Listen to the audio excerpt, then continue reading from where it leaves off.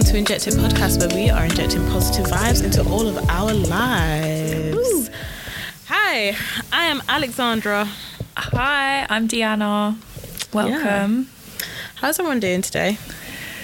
I'm actually really good. I'm in a really good mood. Oh, yeah. Well, I did, off the back of last week's episode, I did an STI test and I'm all negative. So I'm just, I get scared about my health and I scare myself into thinking that there's something wrong with me. Like, for instance, my glands have been up and I've been thinking, why are my glands up? What have I got wrong with me? I Google searched what it could be, and it came up with all of the things: cancer, HIV, leukemia especially, or the common colds. Yeah. So I was just terrified, but when my results came back negative, I was thanking God. That's hilarious. And that's so funny about, like, off the back of last week's episode. Yeah. All about the STIs. I know. Oh, that's so funny. But yeah, mine were negative too, but I got mine a couple of weeks ago. Yeah, but I wasn't really worried. Yeah, that's good. I don't really get worried about things like that. I'm just like, once I've done it once, then it's like, okay, whatever. And it's like, well, I've had something before and treatable. And even after last week's episode, it's like, well, everything is treatable, isn't it? Yeah, it is. So. But don't be reckless. Yeah, obviously. Use protection, guys. And also, protection, best friend. I've been watching Squid Game now. Oh, have you? What the fuck? It's just mad. It's crazy. It is mad, and it it's crazy. It really captivates you. Yeah, it does. It's like the writing is actually really good, and just like even the idea of it is very simple. It is, but barbaric. Yeah.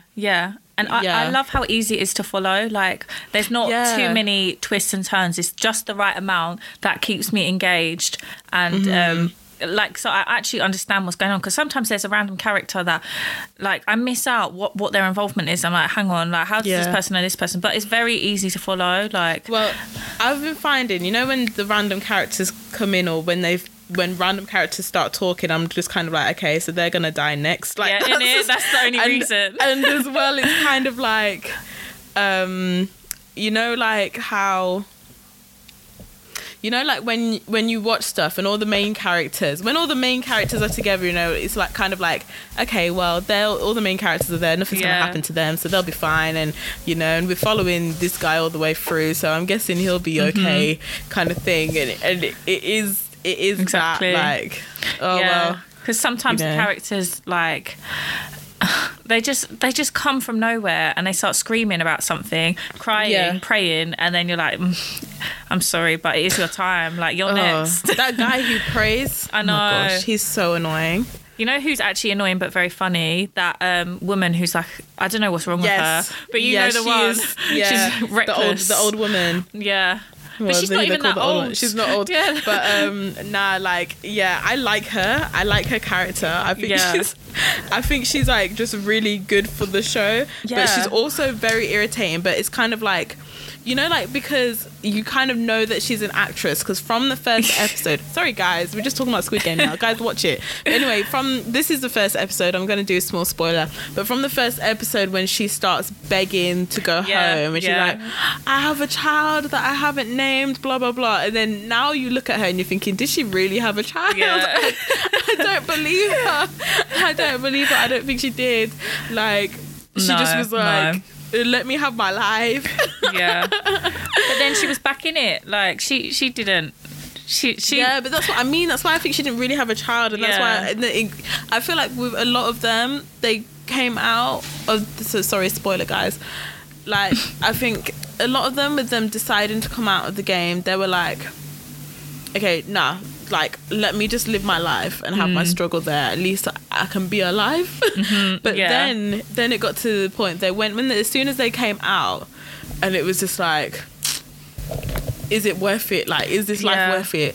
Like, I'm in all this debt. I don't have money. I'm scrounging. People are after my life anyway, and I'm running away like for my life anyway. On the outside, it's like, what's the difference? Because I feel like I think I can understand that mentality. Like, what's the difference? I might as well just be in there and like meet my fate, or be out here and suffer like a worse kind of suffering. But I always think, like, if there is a tiny like glimmer of hope on the outside, then why the fuck would you go back in? Like, when you know that one person has to win, there's like 400 of you, like what there's not many chances that you're going to get to the final. See, this is the thing, because I'm just kind of like, I'll just be in there for the bounce. I'll be like, look, this is the same thing which what I think about like zombie apocalypse, all of that. Like, look, I'm going to die, and look, God will take me. And that's it. Because I'm sorry, why am I putting in all this effort to be doing up fight? When my chances of survival is very slim. It's just like, oh, fine. It's like, this is obviously my time.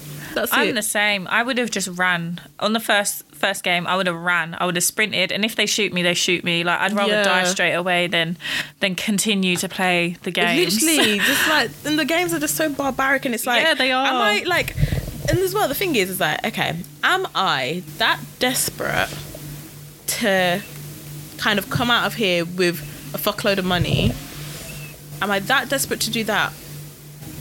Like, no. The thing is like, I just don't think I would be. I would just kind of be like, forget it. Yeah, I'm not going to win this money. I'm going to win this money, and then what? I would have seen all of this trauma, all of these people die in front of me, and I have to live with myself after I win all this money. Yeah, and then it will just get to like the point like, I just feel like I might as well just be dead either way. Like, if I come out, I'm broke, I'm in debt, and people are trying to kill me. Yeah. If I stay in here, people are trying to kill me, but at least I'm getting food. Do you know what I mean? It's like, I might as well just die here. Like, I'm not that desperate to be getting out with the money, because then what? Yeah. You know? It's a lot. I don't think many of us would like get through the first few days in there. I feel like I relate to one of the characters, but I don't know if you've been introduced to them yet, so I'm not going to say anything. I'm almost at the end. I've got one more episode. Oh, what? One more episode. Yeah.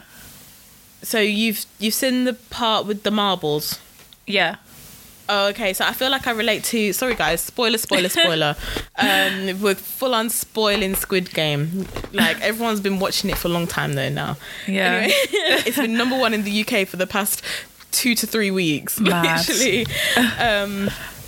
No, so you know the girl who teamed up with the other girl? Yeah.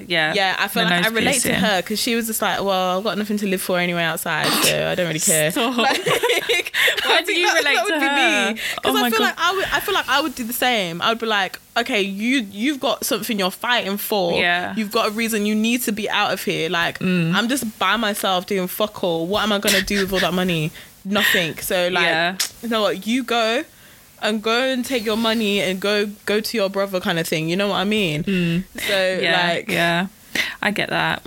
Yeah, I feel like that would be more my mentality, instead of kind of like putting in all this effort. Yeah.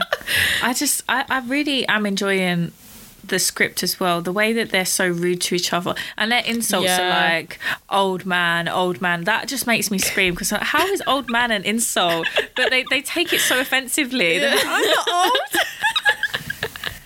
I love it. If someone was calling you an old woman, it's true, but like, I wouldn't scream about it. Sorry, what? What do you mean, old woman?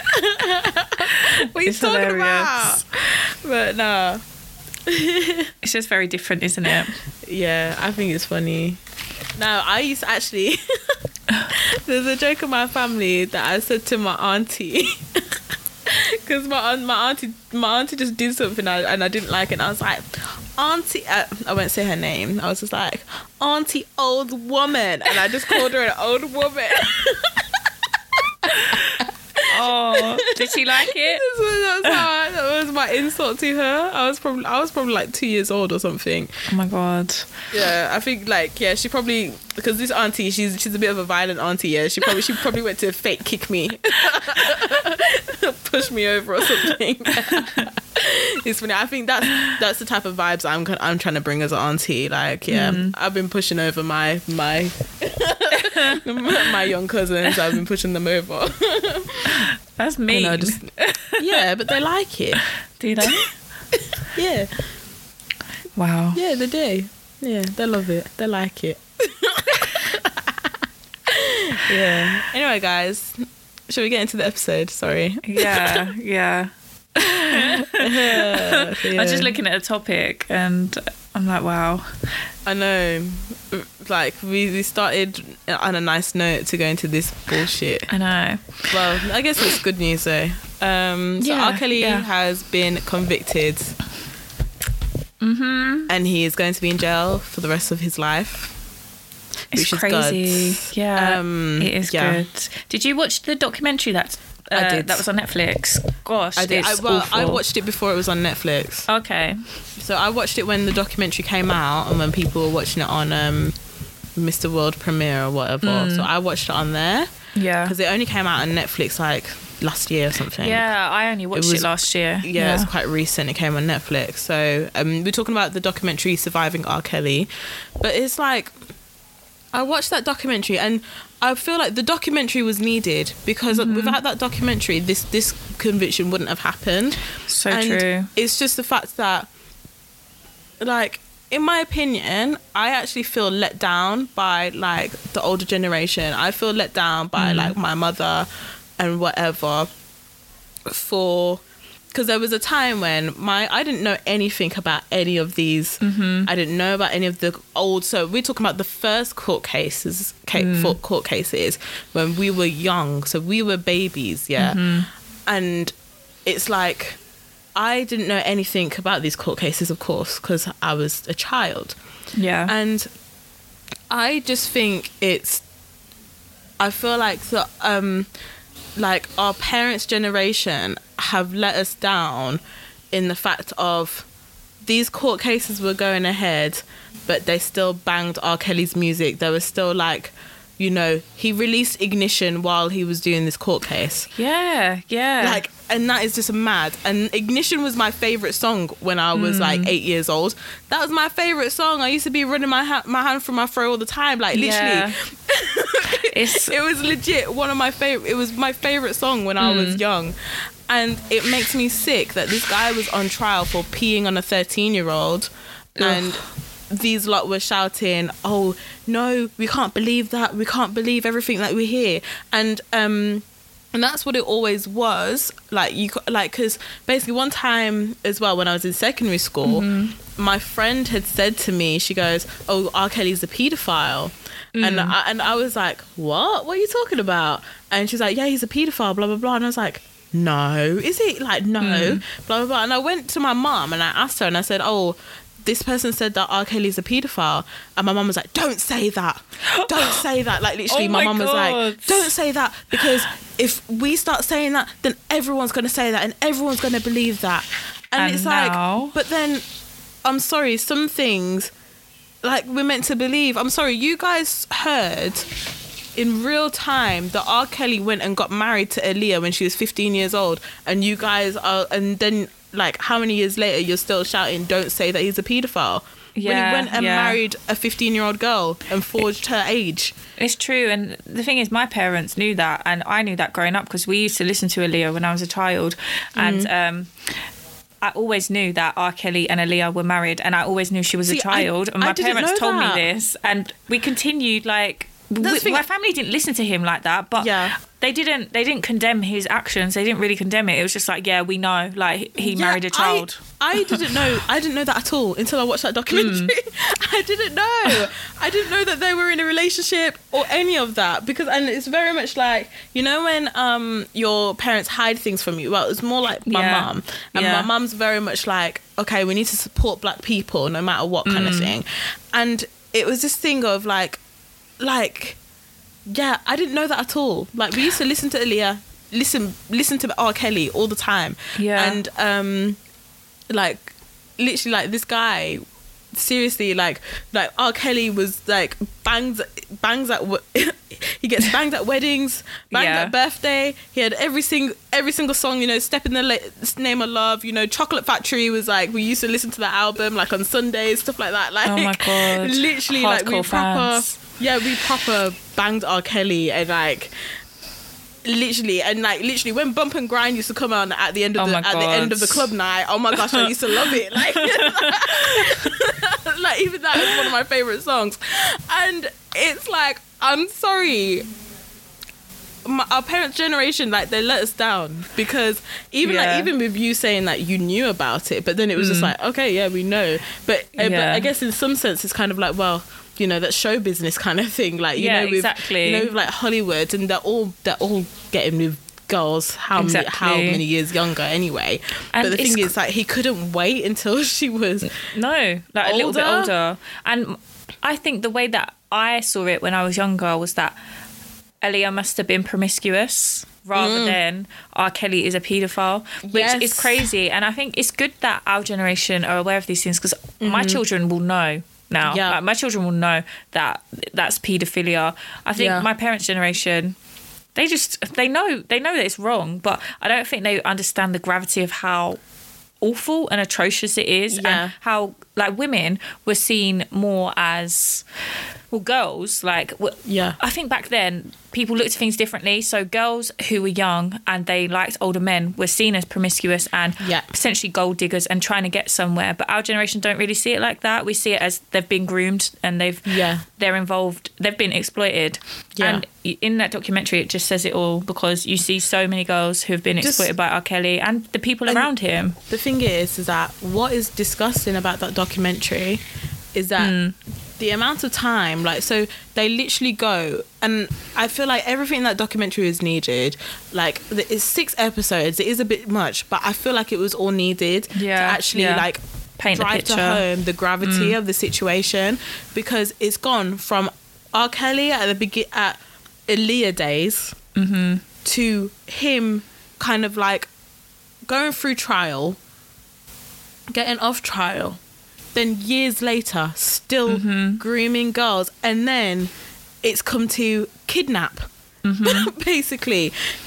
And the thing is that what is just so upsetting about this is that the world didn't care, because the girls he's abusing are black, the women he's abusing are black, and it's like, and also there were also boys as well, there were underage boys as well, so and sad. Like, and because they're black, nothing's happening, no one's listening, no one's trying to help them, and it's just like, and he's getting away with doing this to other black people, like, and the thing is, if R. Kelly wasn't doing it to black people, he would have been in jail long time ago.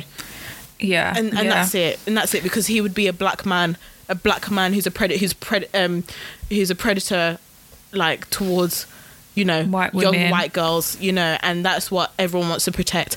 But because his targets were, and his victims were black girls and black boys, who cares?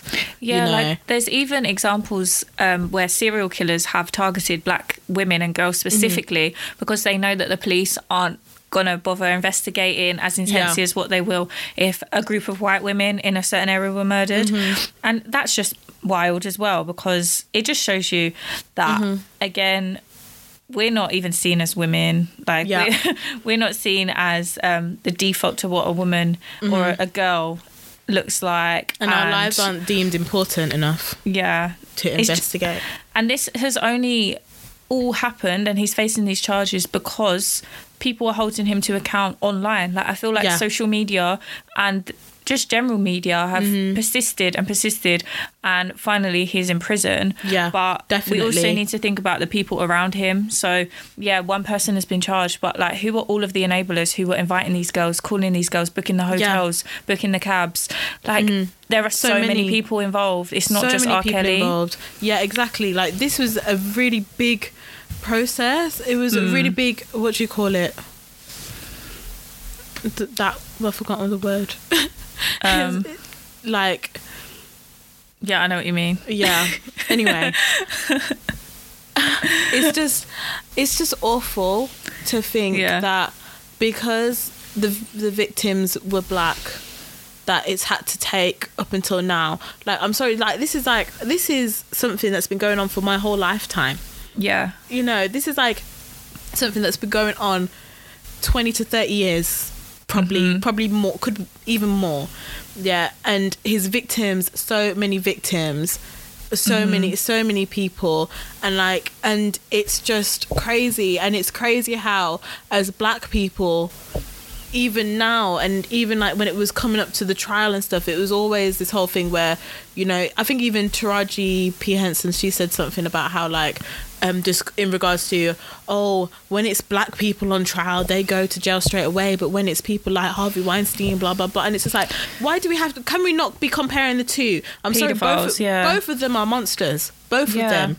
And I'm sorry, R. Kelly, like, let's actually put to R. Kelly like what he deserves, because he has been violent towards his own people, as in black people, you know. And this is always kind of the thing, it's always like this mention of white versus black, but it's like, hold on, but like, can we protect our black women? Can we protect them? That's the priority. Like, a lot of these young girls, they just wanted a music career. They just wanted an R&B demo. They just wanted to just see if they could get higher. Do you know what I mean? And especially in a world where it's like, it's kind of known that if you sleep with certain people, you might get higher. So for all they knew, they were like, okay, I just need to do this so then I can get my music career. To then be kidnapped, to be locked in a house where you go to the toilet in a bucket, like, to be locked in R. Kelly's house where you can't leave the room, you can't talk to any other people, you have to pee in a bucket, you have to be chaperoned if you're leaving the place. Like, to go to that where you're just thinking, at first you're thinking like, oh, I'm gonna be getting somewhere because I'm living with R. Kelly, so we're gonna have studio time, all of this, to then be basically locked up, and all the parents trying to get their kids back, and they were just ignored. Yeah, it's torture, and they're all mentally scarred. Like, they're all in their like 40s now, and they're still suffering. No, but some of them are still young, because it was still happening. Remember, like, there were girls who were like our age. There were girls who were still like who were like 20, 21, who were recently, like, when they were doing the documentary, because the documentary came out, it was only a couple of years ago it came out, and when at the time they were filming, that they went to R. Kelly's house, and there were people in there. And remember, they had that girl who came on TMZ, and she had to say that she was okay, blah blah blah. Then she got out of the house and saw her parents, but then she was back there again. And it's like, the thing is, like, as well, you need to understand the brainwashing that is going on. Like, it takes, like, if you think for domestic abuse victims, it could take 10 times until someone successfully leaves their abuser. And this is another case of that. Like, looking at these girls, if they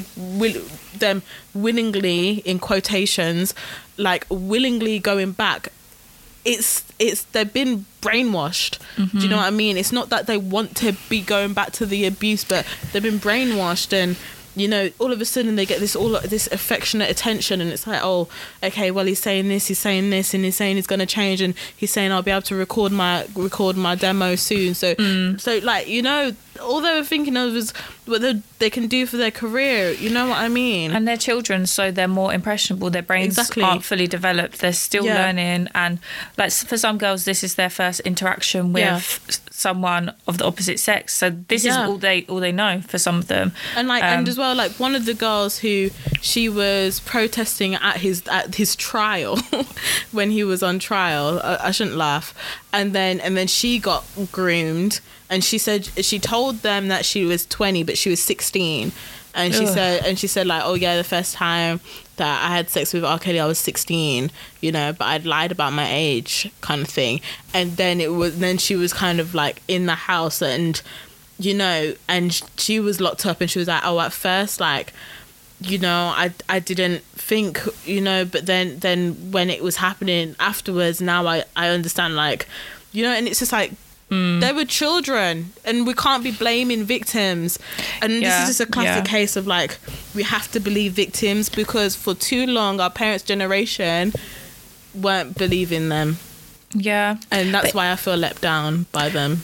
But even so, right, if she was 20, this guy is in his 40s, 50s, so what, like, that's still a fucking red flag. Okay. Like, because there was even one of his victims was like 30, like mid 30s, and but like he went after women who were impressionable. He went after women who didn't really hold themselves in high regard and stuff. And even she was like, and I think it was good that they had her on the documentary as well, talking her story, because a lot of people think, oh well, you're a grown woman, so you know you shouldn't have got yourself into that. But like, no, it doesn't matter. Like, it's not just about him kidnapping children. If it's kidnapping women as well, like, he's kidnapped them, he's groomed them to be in their house, he's locked them in a room, and he's made them that like they can't leave without having a chaperone. He's still kidnapped them, and it doesn't matter how old they are, because as soon as we start being like, well, you know, kids, you know, they're kids, and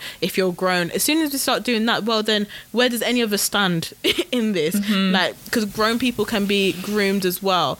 And it's just, I think as well, we need to be in a place where we all believe one victim. It shouldn't have to take like 10 women, 10 girls coming forward and saying, look, I've been a victim of abuse to this person. Like, one person is enough. Like, one person kidnapping another person is enough for them to get a jail sentence. So why does it have to take a whole documentary literally to get him locked and like up? Over 72 women. Fucking hell. Apparently there's more, like there's even more as well. And like, because when the news came out, what I heard on the news was the judges said like, this is one of the worst kind of organised crimes I've ever. Sideman had said it. They called it something racketeering. Racketeering, yeah, and sex trafficking. Yeah, and it's like they said this is one of the worst cases like they've ever seen. Wow. Ever. And it's just like, well, yeah, he's been doing it for how many years, and he's been allowed to just do it, and he's been doing it in the open, and he was even putting it in his music. He was laughing at everyone. He was laughing at you. And this is what I mean about our parents' generation. Like, I'm sorry, this guy has been laughing at you. And it's taken us guys to be like, hold on, no. Let's hold you to account. Yeah. Hold on, go in jail. We don't want to listen to your nasty music anymore. Like, and I'm sorry, this guy has bangers, but no, we don't want to listen. We don't want to hear the bangers. And so, like, we kept hearing R. Kelly and Mykonos, man. It was very annoying. Hotel. I love that song as well. It's just such a shame that I love R. Kelly. Like literally most of R. Kelly's stuff, except for Trapped in the Closet. That was a weird time. I think that just showed when he came up with Trapped in the Closet. Why was he just not cancelled then? What was it? An album? Weird. I don't. You even haven't listen heard to of him. it? Oh my gosh. No. Trapped in the Closet, guys. Okay, let me just do a quick rundown for Diana and everyone who doesn't know. You Gen Z lot who don't know about Trapped in the Closet.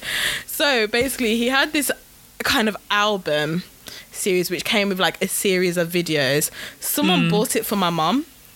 And like there was just one time when like we were getting our hair, like, so my mum was doing mine and my sister's hair, so we were just all kind of getting our hair done, and we thought, oh, let's just watch this.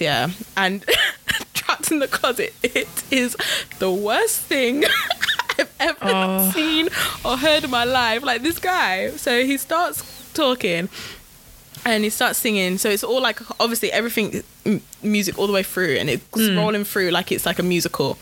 And so the premise of the story is it starts off and he's there cheating on his girl, then he calls home, and then he's just like, oh, then he's thinking that his woman is cheating. So and then there's always this whole saga of him, I'm racing home, I'm in the car, and then you see him driving, doing all this swerving. And he looks ridiculous. The CGI is awful. It sounds like American R&B. Literally awful. Anyway, so this is kind of like meant to be like a soap opera kind of thing. And then so he's racing home to the crib. Then he's just like, then he's like, where's the man? And then his girl's like, there ain't no man here. And it's just back and forth bullshit. Then he's like, who's in the closet? Oh my God. He's like, and Andrea's in the closet. Who's in the closet? Open the closet. And it's like, literally, it sounds awful. Anyway, it sounds so bad. It comes to it. Then some guy came out with a gun. Then he pulls out a gun. Then something happens. Then, okay, I'm going to say a little person, but he said a word that was a bit more discriminatory. Comes out randomly. From where? From the closet, comes running out. What? Who choreographed this? Him, probably. Oh, fucking hell. I'm sorry. Trapped in the closet. That wasn't even the first sign, of course, but I'm sorry, that was a sign of madness. Why was he not arrested just for that? It is awful. The visuals are awful, and he's there like being violent towards his girl because he thinks that she's cheating, and he was just cheating, and it just doesn't, like, it's just weird. And then I don't understand why the little person comes running out, and yeah, just people just have guns, and it was just, yeah. It doesn't sound watchable. It's awful. Like, literally, yeah, trapped in the closet. Like, it's awful. Like, you lot missed out on something. Because, like, the way, like, when anyone mentions trapped in closets, it's like, yeah, R. Kelly, we don't know what was going on then. We don't know what was going on. And that was the first sign. That was one of the signs when... The first sign? I mean... Yeah, that was one of the signs. They should have arrested him. Oh, yeah, when he was speeding home, like, he got stopped by a police officer and all of this stuff. And I'm sure he got stopped by the police twice. Because I think first, I think the police officer was the man that his girl was cheating on him with or something. Oh, my God. But he didn't know. Keep him in jail and throw away the key. Gosh, literally. I don't need to see or hear anything else from this man. Keep him trapped in the jail cell. Yeah. I'm done with him. He can just go in the bin. Yeah. Goodbye, R. Kelly. Yeah. Goodbye, R. Kelly. Throw away the key. We don't want to see you out. You've done enough in a lifetime. Rot in hell. Yeah. So that's it. That's all I've got to say. That's all I've got to say. Me too. So next topic. Again, we'll say again, rest in peace, Sarah Everard. The like details of her murder are literally... I felt sick when I read them. I've never read anything like... Well, I have read stuff like that in my life, but like of recent in London, like... It's just shocking what someone can do to another person, to a complete stranger as well. But the Met Police have dished out some advice for women, which was basically, let me get the words correct. So,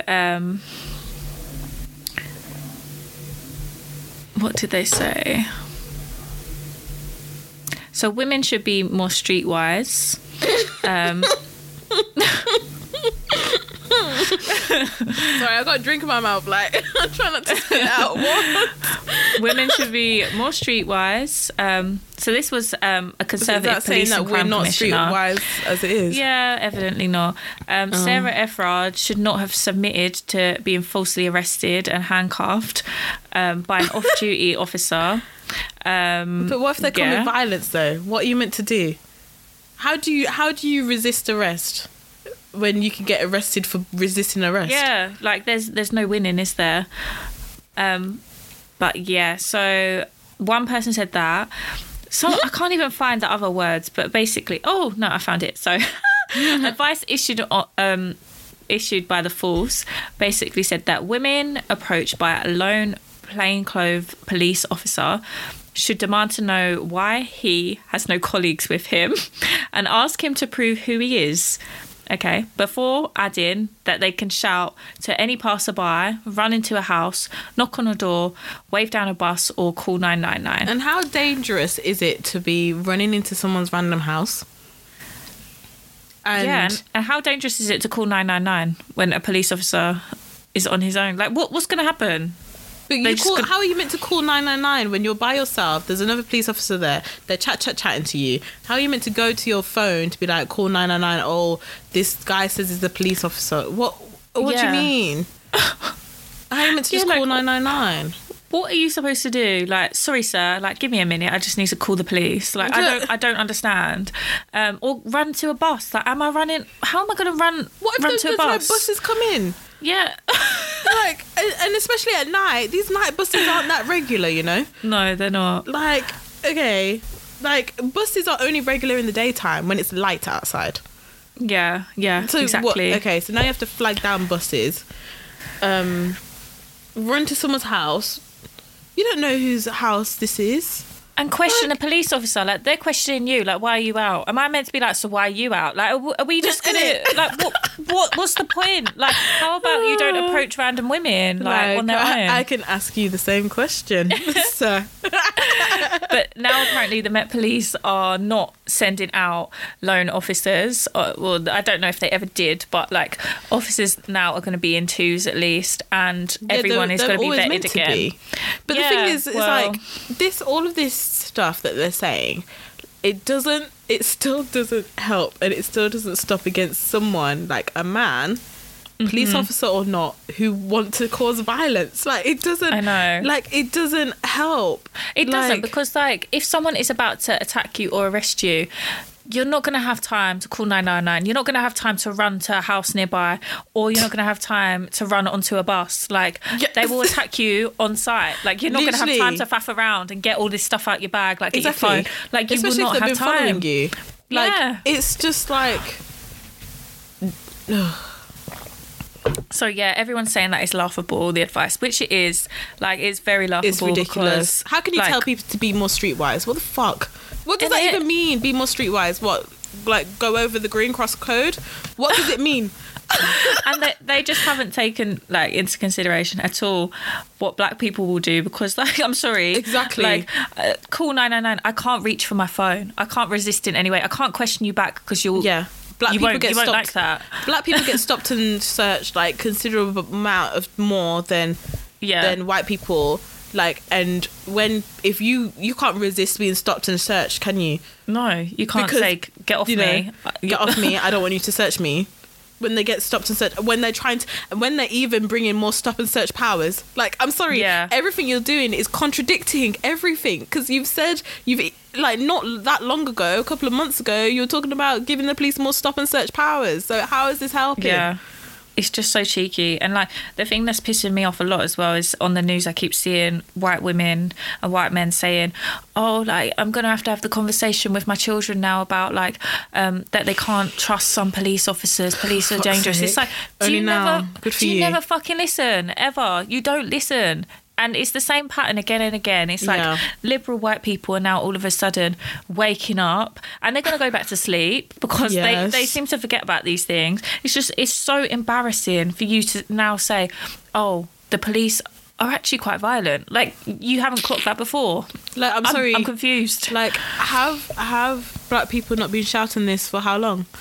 Even, like, George Floyd didn't even... You know, but you guys were just shouting back, oh yeah, but it's only in America, you know, it's not happening here. They were shouting back, oh, I'm like, all of this is so crazy, I'm gonna listen, I'm gonna learn, I'm gonna read, I'm gonna educate myself, I stand with you. Well, none of you have done that, have you? No, because now you're shocked. Now you're saying about, oh, we can't trust police officers. Well, what did we tell you before? Like, what were we shouting about? Black Square Summer. But it just shows that we were shouting on deaf ears, and we knew that anyway. Yeah. You guys just posted your Black Square just to post your Black Square. You guys said you were reading and learning, but really you were sleeping. It's so embarrassing. It's so embarrassing. Disgusting. And it's just coming back to, again, how black people, black women, we're not seen as, like, our existence isn't seen as important. Mm-hmm. As soon as, like, and we've been saying this from the beginning, like, and like, literally, like, seriously, R.I.P. Sarah Everard. Like, this is nothing against this, but it's just the fact that as soon as a white woman who's deemed as desirable, who's deemed as, you know, oh, like, this is a woman kind of thing. Like, that is when feminists come out, and that's when now men are speaking about, oh, our women aren't safe. That is when this question of women being safe at nighttime comes out. Do you know what I mean? Yeah. Whereas before that, when it comes to when black people, when what was her name? The black woman who was found on the beach. Blessing, is it? Yeah, Blessing, I think. When Blessing's body was found on the beach, no one was shouting about women's safety at night time. No. It's like, oh, well, she's black, there's going to be some kind of motive or something. Like, just, no. It's just... It's embarrassing. It is, it's disgusting.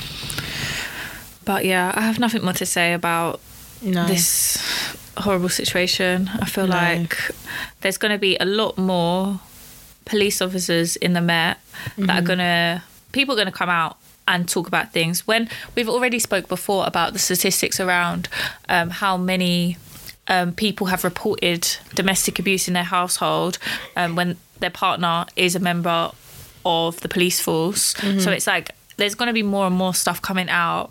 When an institution is violent, then they're going to be violent at home, and we're going to have a violent society. Exactly. And I'm sorry, like, Deanna showed me a video. She sent me a video the other week, of this police officer wrestling with this white woman. She fly kicked I'm sorry, like, so backup arrived, and one guy comes, so a policewoman comes to help the guy who's wrestling with the woman on the floor, and like her friend wasn't really doing anything as in to attack that guy or anything. She was just there just screaming, and she wasn't really like kind of pushing him or trying to touch him or pulling him off or anything. She was kind of staying out of it. Anyway, backup arrives. This one policeman comes running and fly kicks this girl who was not doing anything, who's just standing there screaming, fly kicks her. And I was just like, what the fuck is this? They did not learn that in any type of training. That guy saw that on a cartoon. Yeah, that was a cartoon. That was like Tom and Jerry. Like, literally, I'm confused. That was like, you know when like when young children go to wrestle and they'll pretend to fly kick. That's what that was, but his foot actually directly hit her.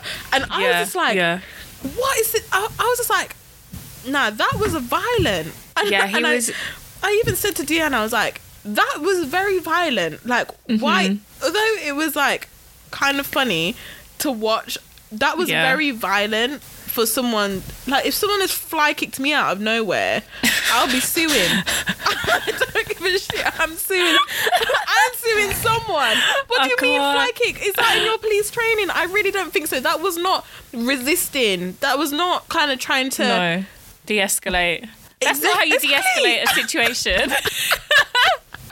He thinks he's Captain America. Literally. And then so this Jamaican was Jamaican, isn't it? Yeah. This Jamaican guy was just there chatting, filming the whole thing, just being like, oh, go help your friend, and stuff like that. I don't know why my accent came out a bit Nigerian there. But anyway, he's like, go help your friend. And then when he came and fly kicked, he was like, yo! Yeah. And this black guy is just there watching, like, I'm sorry, like, I feel like that just showed just like the demographic of UK and how Jamaican men like to date as well. Like I'm saying. Do you reckon he was dating one of them girls? Nah, he can't have been. To watch your girl get fly kicked. Nah, it would have been like, you know, have you seen Famalan? When they're like, what you want look pon? What you want look pon? There's this skit in Famalam, and they're like pretending to be Jamaican. they come through and they've got these locks.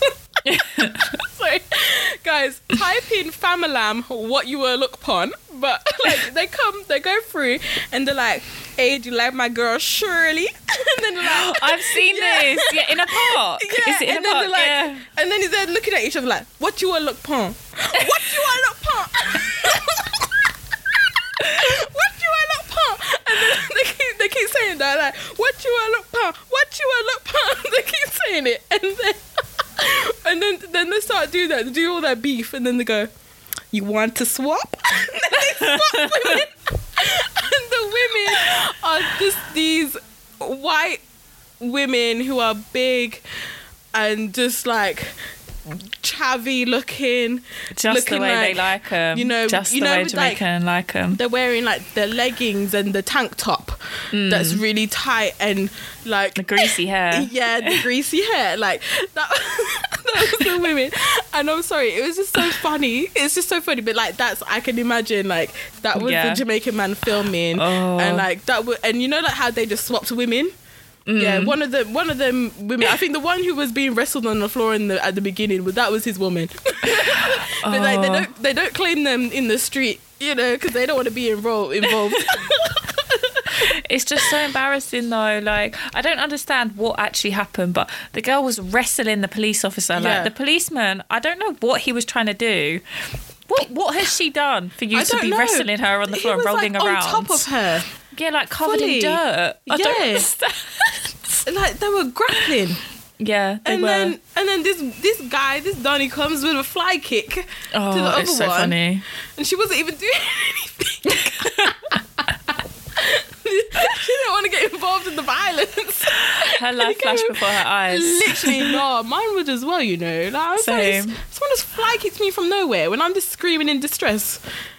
And they just come fly kick me, and it's like, what the fuck did I do? I'm not even touching that man. He's on top of my friend. On top of her. Then this also, like, in all seriousness, this also shows that, like, white women like to prioritise where they basically provide their feminism, because those women were evidently working class women, and they were being scruffed up by the police, but we saw nothing. It was a joke, like it was actually comedy. When it's hilarious, but it's actually not hilarious at all, because like these women are being attacked. Yeah, those women wouldn't even be seen as like, oh, they deserve help kind of thing, because they're not the desirable kind of women. They look like they're scruffy, they look like they're chavvy, they look like they I don't know, go to the calf. Exactly, or they brought it on themselves. They're probably arguing or fighting. When, like, you would not see the police treating a middle class woman like that, or someone who presents himself as like a wealthy woman. You wouldn't see them doing that unless she was black, obviously.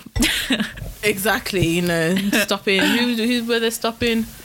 Diane Abbott, Dawn Butler. No, it's Dawn Butler. Dawn Butler. Yeah, I was going to say Dawn Butler first. Stopping Dawn Butler in her Jaguar. That is hilarious. Okay, next thing. Okay, no, we'll be quick on this. The Queen is fucking mad. I feel like this monarchy needs to go. Let's just stop singing the national anthem, to be honest. No one God sings save the Queen. They do. We don't know the national anthem in this country. We are not patriotic like that. We don't know it. Like, this goes to the point where, like, I'm pretty sure Gigs is the national anthem. Like... Yeah, but the thing is, right, we sing it at these sporting events. I don't know when we're going to stop. They don't even sing it, though. The boys do. Football boys. England. Yeah, they sing that first line, and then they start getting rowdy. Out at one bit. At the end, they're the proper, racists. They're reds, the veins are out, like they're going for it. Those are the racists. Those are the racists, those ones. But they kneel, so they can't be racist. The fans are kneeling too now? Nah. I meant the players. Yeah, the players kneel. The fans are racist. The fans have showed us that they're racist. Yeah, I know. Yeah. But we need to stop this. This monarchy, the monarchy needs to go. I'm sorry. So basically, Lizzie wants to fund Prince Andrew and his court case for his paedophilia, whatever it is that he's done. He's a paedophile anyway, and best mates with a sex trafficker. Like, okay, and the Queen wants to fund this court case. Get out. The Queen will spend money. Lizzie, spend millions of pounds. Lizzie, whose money is that? Lizzie, tell me. Whose money? I know your head is on it all, but whose money is that? Who gave you that money, Lizzie? Please, who gave it to you? It's so wild. So Our she's fucking gonna our spending taxes are millions paying of pounds to fund a paedophile. privately Piers Morgan? funding the Duke of York's defence case against the allegations. So, yeah, to defend him. Where is Piers Morgan? Why don't I hear him shouting? He only shouts at black women. It's written in his contract. He said that he shouts at Prince Andrew too, and like that guy, he pulled up the receipts. He only had 2 things on Prince Andrew and a million things on Meghan Markle. I'm sorry, Piers Morgan, where are you shouting? Go on, your precious queen, your favourite Lizzie. She wants to defend the paedophile's court case. She's a paedophile enabler with your tax-paying money. This is just facts as well. It's not even opinion, is it? It's facts. Like, it's mad. Literally. She wants to pay for the defence. He's got more vim for Meghan having an argument with her dad than what he has for a paedophile and a family who supports a paedophile. Like, it is just... Yeah. And as well, world. It's the whole thing how, you know, when it was the vim with Meghan, like, they were all like, oh, she's moaning because she won't get security anymore. Look, I'm sorry, they're still part of the royal family. They still have death threats on their life. And all of a sudden, Prince Harry has been born in this family all these years, and now his family don't get security. Yeah, sorry, look at the way we turn on them. You guys want to shout, oh, I don't want to pay for your security, but you're okay with paying for the defence of a paedophile. This paedophile is still allowed his royal titles. He can just step back. This paedophile is still allowed to be called Prince. It is crazy. Fuck off, Andrew. Yeah. We should call you, instead of calling him Prince Andrew, we should just call him Pedo Andrew instead. Yeah, we should. He doesn't deserve the title. No, and the Queen shouldn't be using our tax money to fund him. I'm sorry, I'd rather that tax money for that defence case to go to the homeless. I'm sorry. Yeah, and I was going to say the homeless, and actually definitely. Have the people of your country... Because the people of your country, give them some rooms in that fucking palace of yours, that you don't even stay in. That you're getting refurbished. For why? Yeah. Like, give the homeless some homes. You got plenty of rooms in that palace of yours, babe. Sure. Yeah, I'm done with this family. Like, it just smells like they smell more every day. Like, I can smell it from my house. I just don't like them. I don't think they'll be lasting. They can't last when there's a paedophile in the family. Like, they can't. I don't think they're lasting. Look, I really think, like, I'm sorry, if we can get R. Kelly in jail, we can get the monarchy off. Yeah, I think it's going to happen in our lifetime. I think it's going to happen definitely in our lifetime. I think so. Because I feel like we just don't take shit. And the generation, Gen Z coming, like, these lot coming below us, they don't take shit. Nah. Like, look at them. They're doing organised protests for things that they believe in, and I love to see it. And they're like 15. It's mad. Yeah, they're doing organised protests about don't be telling us that we can't wear, was it hijab and hairstyles as well? Yeah. You know, they're doing organised protests and standing up for the things they believe in. So, nah, this monarchy is not staying. Because when these guys are our age, like, nah, they'll be getting them out. They'll be like, no, fuck this shit, get out. They've got nothing to lose. Because, sorry, like, they're probably hardly ever any of them are going to get on the housing ladder. They're paying extortionate fees for their university. They're struggling to find jobs in the fields that they want to find. They're done. Yeah, they are done. This is why they're all trying to be YouTubers. Yeah, I'd do the same. I'm not even surprised, no. Yeah, look, Lizzie, you got to go. You got to go. Like, you're really not helping yourself. Lizzie's literally like, I don't give a shit. I know this ain't lasting that long anyway. Literally what she's saying. She's like, I don't give a fucking shit. I'm not going to be lasting that much longer. Like, the monarchy ain't staying here that much longer. I'm sorry, but she needs to give a shit because her grandchildren, her great-grandchildren are hanging around pedo Andrew. Like, you need to help your great-grandchildren. You can't have him just chilling around them. But it was hinted in The Crown that pedo Andrew is her favourite child. Ugh, why? It was just hinted, like, just from when he was younger, that Andrew was her fave. Is he the youngest child? I think so. Yeah, they always get the special treatment. They always look... He looks like ancient though. Aren't you the youngest child? Me, yeah. I don't get favourite treatment though. I feel like I've got middle child syndrome, but there just isn't a one below me. I'm not even gonna lie. I feel like the middle child syndrome, definitely. That's kind of sad. Okay. Anyway, enough on pedo Andrew. Okay, should we just do this quick? Yeah, I don't really have much to say on it. Okay, cool. Like, so we saw, I saw kind of there was like looking at something.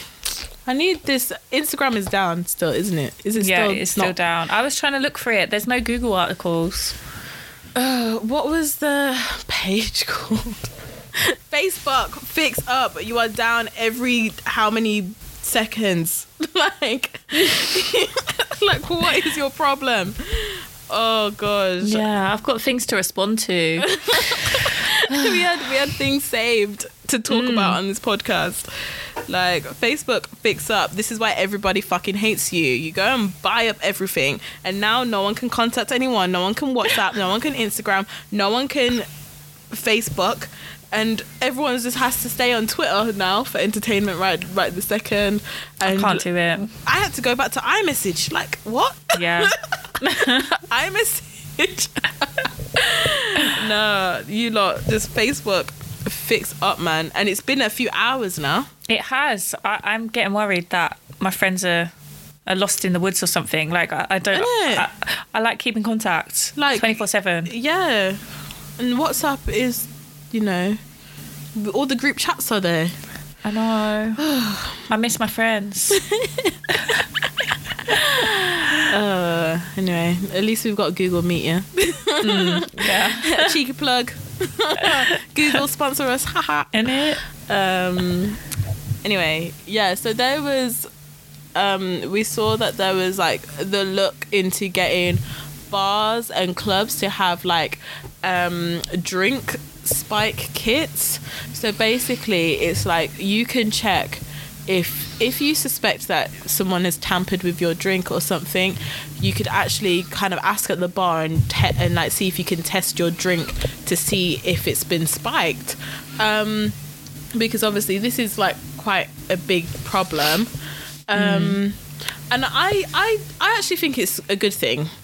Like I feel, I think it's a good thing. I think it's good to kind of have the option that if in the case you feel like, oh, maybe someone has tampered with my drink, or say some guy has offered to get you a drink, but then they seem to be over there a really long time, or they stop halfway and stop somewhere and they seem to be there for a bit, and then they come to you to bring you your drink, and it's kind of like, what did you do to it? I don't know if you've done something, I don't know you, kind of thing. I feel like in that case it might be, I feel like it's quite a good idea to kind of have that there, optional. But I see what you mean. I just can't decide really. Like, I feel like it is a good idea, like, but I don't know how often. Say for instance, if I thought my drink was spiked, I just wouldn't drink it. Like, I wouldn't be like, oh, let me do a little investigation. Like, I feel like I want to enjoy my night. If I feel like someone spiked my drink, I'll go up to them. I'll go up to the bouncer and I'll get the person. But yeah, like, I feel like it puts the onus a little bit on the actual person who has potentially been spiked, rather than on, I don't know, but I feel like there's something else that they could be doing. Because even in the case of you deciding you just won't drink your drink, that's putting the onus on you as the person, because you've decided, oh, you've looked at it, you've seen the signs, maybe the colour's changed a bit, or maybe you saw some bubbles in there that shouldn't be there. You've kind of like taken that initiative to be like, I'm not drinking this drink anyway. So I feel like that onus, that is always on us anyway, because just to be vigilant and stuff like that.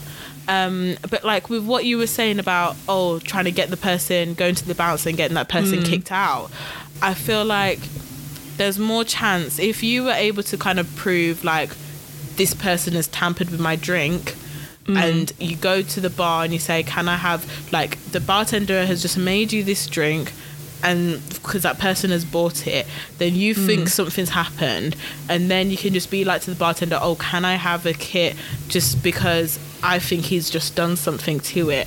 To be able to do that, then I feel like that could give a safe environment, like if it does come back positive that it's been tampered with, that will give you the onus to be to the bartender, can you, like, you're more in a safe environment because you're with staff at that same time, and for them to be able to call a bouncer to get that person removed, and then to get them kind of off the list to be able to come back in and stuff like that, because, you know, having that test against you, that's more of, oh look, there's proof that you did something and I'm unsafe, rather than hysterically being like, did you spat my drink, kind of thing, or, you know. Yeah, I feel like bouncers don't really do enough as well. Like, not gonna lie, like I was out this weekend and there was this guy, like he was grabbing every single girl, and like my group told him to go away probably about like 30 times. Like, he just wasn't saying no. Someone got the bouncer and he was doing it to other girls. At one point he was on the floor with some girl, I don't know if he pushed her over or what, but like her friends all helped her up, and he was just so aggressive. And then someone got the bouncer, they kicked him out. Within half an hour he was back in the place, and like the bouncers outside, they were so rude. They had like so much vim for me when we arrived like an hour late and we booked a table, and they were like, oh, the table's gone now, and they were like to me, oh, when did you book it? And I was like, we booked it for like 10:30, and he literally, the guy looks at me like I'd fucking shot his nan. Like I was like, what is the problem? Like, yeah, but if you booked a table, well, how can the table be gone if you booked it? I know, like we paid for it and it was gone, and they were like, sorry, it's gone now. Well, how can it be gone? I don't know. They gave it to someone else. I don't know. I don't understand, because it's like, if you booked and reserved a table, you've booked and reserved that table for the whole night, so you are turning up. You're not turning up. Like, isn't booking a table meaning so you can come later?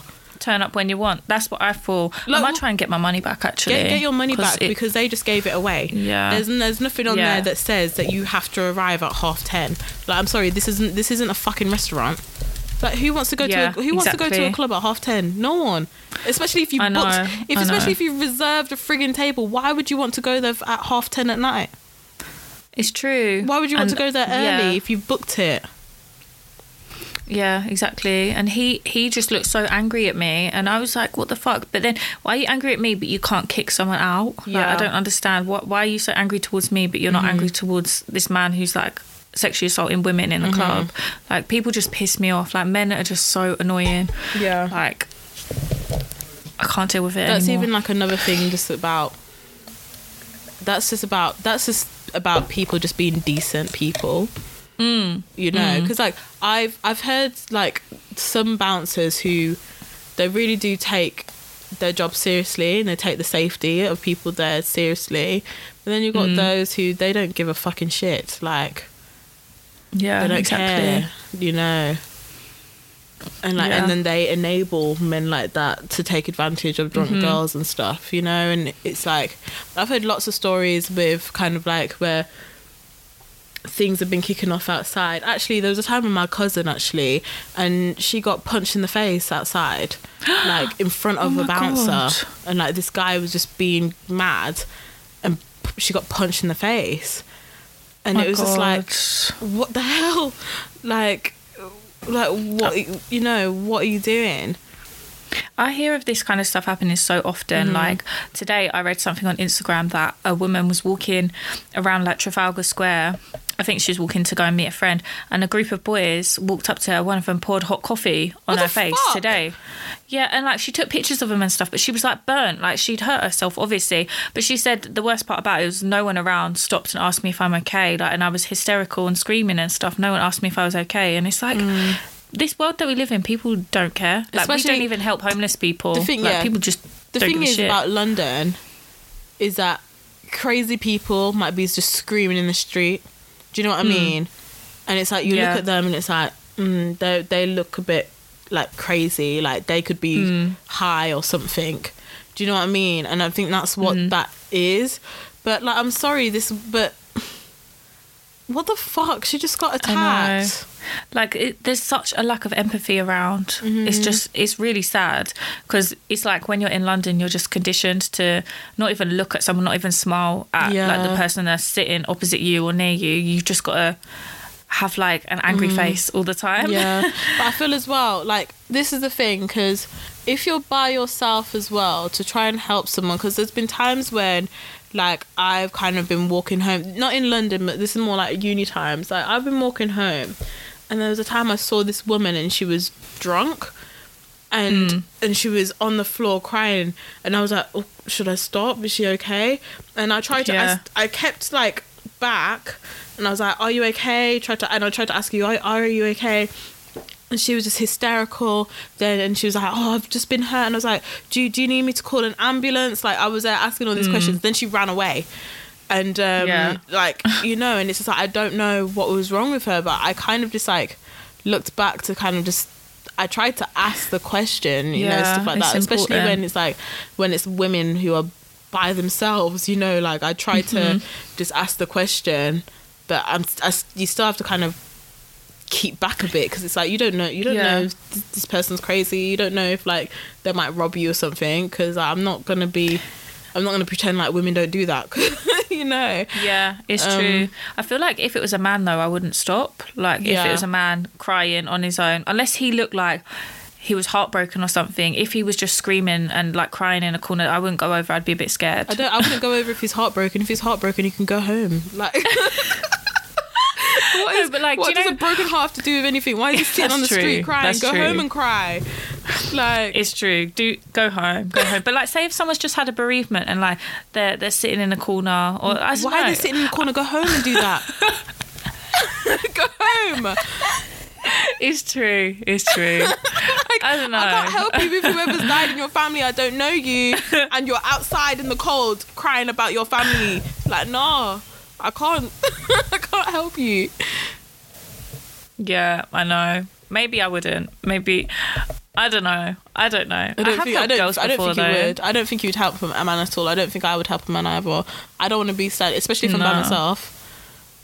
I'm not going to stop and help. And the thing is, like, as well, this is another thing, because I understand, like, with helping homeless people, but I don't like it when homeless men come to me and ask me for money when they can see I'm by myself. Like, I'm sorry, like, I understand, I'm sorry that you're in this situation, and I understand, like, the desperation in the situation, but why aren't you going to men and asking them for money? Why are you coming to women who are by themselves at night time asking for money? I'm not getting out my purse at night when it's only you and me here. Like, that's a dangerous situation. Like, why do you think you're doing that? I had someone before, this was like a few years ago, like, I was at Birmingham New Street and just going to get my train home, and this homeless man comes to me and is like, oh, do you have any money just so I can go to the McDonald's, blah blah blah, buy some food? And I was like, no, I don't have any cash on me. He's like, oh, there's a cash point over there, I'll come with you to the cash point. I was like, are you fucking joking me? To come with me to the cash point? You think I want to walk with you by myself, a black woman by myself, to walk with you, a white man, to walk to a cash point? Do I have any reason to have any trust in you? No. No. Why would I walk with you to a fucking cash point to get out you money to get McDonald's? Do I even have McDonald's money for myself? No. So what? Like, I'm sorry. Yeah. Especially like, it's even cheeky. Yeah, even with my habits, like, I hate buying food. I hate buying food out. Unless I'm going to a restaurant and I've planned that's what I'm doing. I do not, you won't see me go out and buy lunch. I don't do it. Yeah. I refuse to do it because I'm just very stingy about my money. I feel like it's a waste of money buying food. Sorry. What? I love it because you snapped that. Did you see that? As if you saw that. I'm pissed off. What the fuck? I was just playing around with it. Basically, it's one of them things, you know, when you Deanna's holding a cuticle pusher and she's just snapped off the end. Oh my god. And this was a nice one as well. It's sharp on the end. I was just watching her play around with it. You need to get a metal one like mine. I've got a metal one. Yeah, I need to upgrade it. Sorry, guys. Oh my God, I'm fuming. I was just watching Deanna play with this, and she's been playing with it for a good hour. And then I just saw her snap it, and I heard it, and I'm sorry, I couldn't not laugh. And she tried to keep her face like nothing happened. Yeah, I looked at you like, and I was just laughing. Wow. Oh, guys, sorry, I don't know what I'm talking about now, but yeah, like, can homeless men stop coming to me asking for money? Because I get it. Most of the time I'm by myself. It's a desperation thing, but yeah, no, like, but then I feel like, why are they coming to women? Clearly, we don't feel comfortable, and they're probably going to men as well. And you target women. Like, to be honest, I don't really get it so much in London. In London, it's just they come on the trains. Mm-hmm. So it's different. But it's kind of like, when I would be kind of like at home, like Birmingham, stuff like that, or even when I was in like Leicester and stuff, like you get homeless people and they'll come right in your face asking you for money. They can see that you're by yourself. They can see that obviously you're a fucking student. Like, and it's just like, I don't have money myself. Like, I don't, for me to be giving you change. Like, and I understand, like, obviously it's not, you're in an unfortunate situation and stuff like that. But, like, why are you targeting young women? That's what I want to know. Why are you targeting people who clearly look like they're young and who are women, thinking that they're going to give you money? Like, because like British people are quite generous, so that like if you go to a group of lads, they'll give you money. Do you know what I mean? Like, because British people are quite generous, like, and like they love throwing their money at people. Like, they love just be like, here you are, mate. You know what I mean? Especially like, I used to see like the white people at uni. And I got a night out, they would always be giving the homeless people money. Always. I just always saw all their change. Like, they'll give them like £5 worth of coins. I always see it. And I'm just like, yo, wow. Like, and I'm just like, oh yeah, but white people are generous. Like, And I just don't understand. Why are you coming to me when I'm by myself as a young black woman? I clearly look like I'm not, I'm young. Like, how do you know how I'm living? Why are you targeting me by myself as well? I just think they don't think. Like, I don't think it's calculated. Yeah, but men don't think. They do it to everyone. Men don't think anyway. They don't think of those things. And when people are seeming a bit scared, they're just like, why are you scared of me? And it's just like, because look how much taller you are than me. I don't know. Like, and you're coming in my face. Like, nah, it's just a bit rude. And it's just, I don't like it when people kind of start acting rude to you. Because I will try and acknowledge homeless people, because I know sometimes it's like that lack of acknowledgement, which can be like really disheartening and stuff like that. But like, and I've tried to give people food, but like, there was a woman on the train one time, and I had a Nature Valley bar, and I tried to give her and I said, oh, I've got a Nature Valley bar, I don't have any change. But then she was like, oh, my teeth, I can't eat it. And I was like, oh, that's a good point. Sorry. Oh shit. Like, I didn't think of that. And like, if I want to kind of like donate like my tampons and stuff, because I don't use them. I've been meaning to do this thing every year. I keep saying that I'm going to do it, but there's no homeless people where I live. But there is in London. Like, I feel when I used to go to work. But it's like, it's probably better to kind of donate to the shelters and to food banks, because you can donate tampons and stuff to food banks and stuff. But what I wanted to do was create a whole like box of stuff, like Christmas, like kind of like a Christmas gift, like with a few nice things in there and treats, and then the basics like tissue, gloves, hats, blanket and things like that. But I've just never gotten around to it. I always, like every year, I'm never in London or around homeless people. But yeah, maybe giving something like that to a bank. I don't know. You can do it. You can do them up and just give it to like a food bank or to homeless shelters, because then and as well it's a bit safer. Like, people always say, oh yeah, people always do these gestures and you think, oh yeah, I could do that, but then it's actually not safe just approaching people and giving them stuff. And a lot of the time, especially when people like, sometimes they don't want it. Do you know what I mean? Yeah, it's true. And at least in a, like, you give it to a bank, a food bank or a homeless shelter and stuff, at least it's like, who goes there, they can be like, they can take what they want kind of thing. Yeah, it's true. Yeah.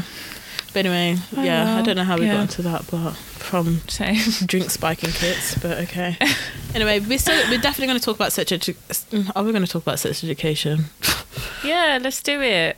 Yeah, but it's like an hour and 15, and we still got our Black History Month. Well, I don't have loads to say. Unless you've got loads to say. Yeah, I've just got a few highlights. This is the thing, because this is what I don't like. When it's like, because I've waited a whole month since I watched it, now it's like, I had so much I wanted to say, and now it's just kind of like, it's not as impacted on me in my brain. I know, but do you not think that's kind of a reflection of this season? Like, no shade to the show. Like, I enjoyed it, but I don't think this season was as memorable as some of the others. No, like, I feel like this season was more memorable than the other ones.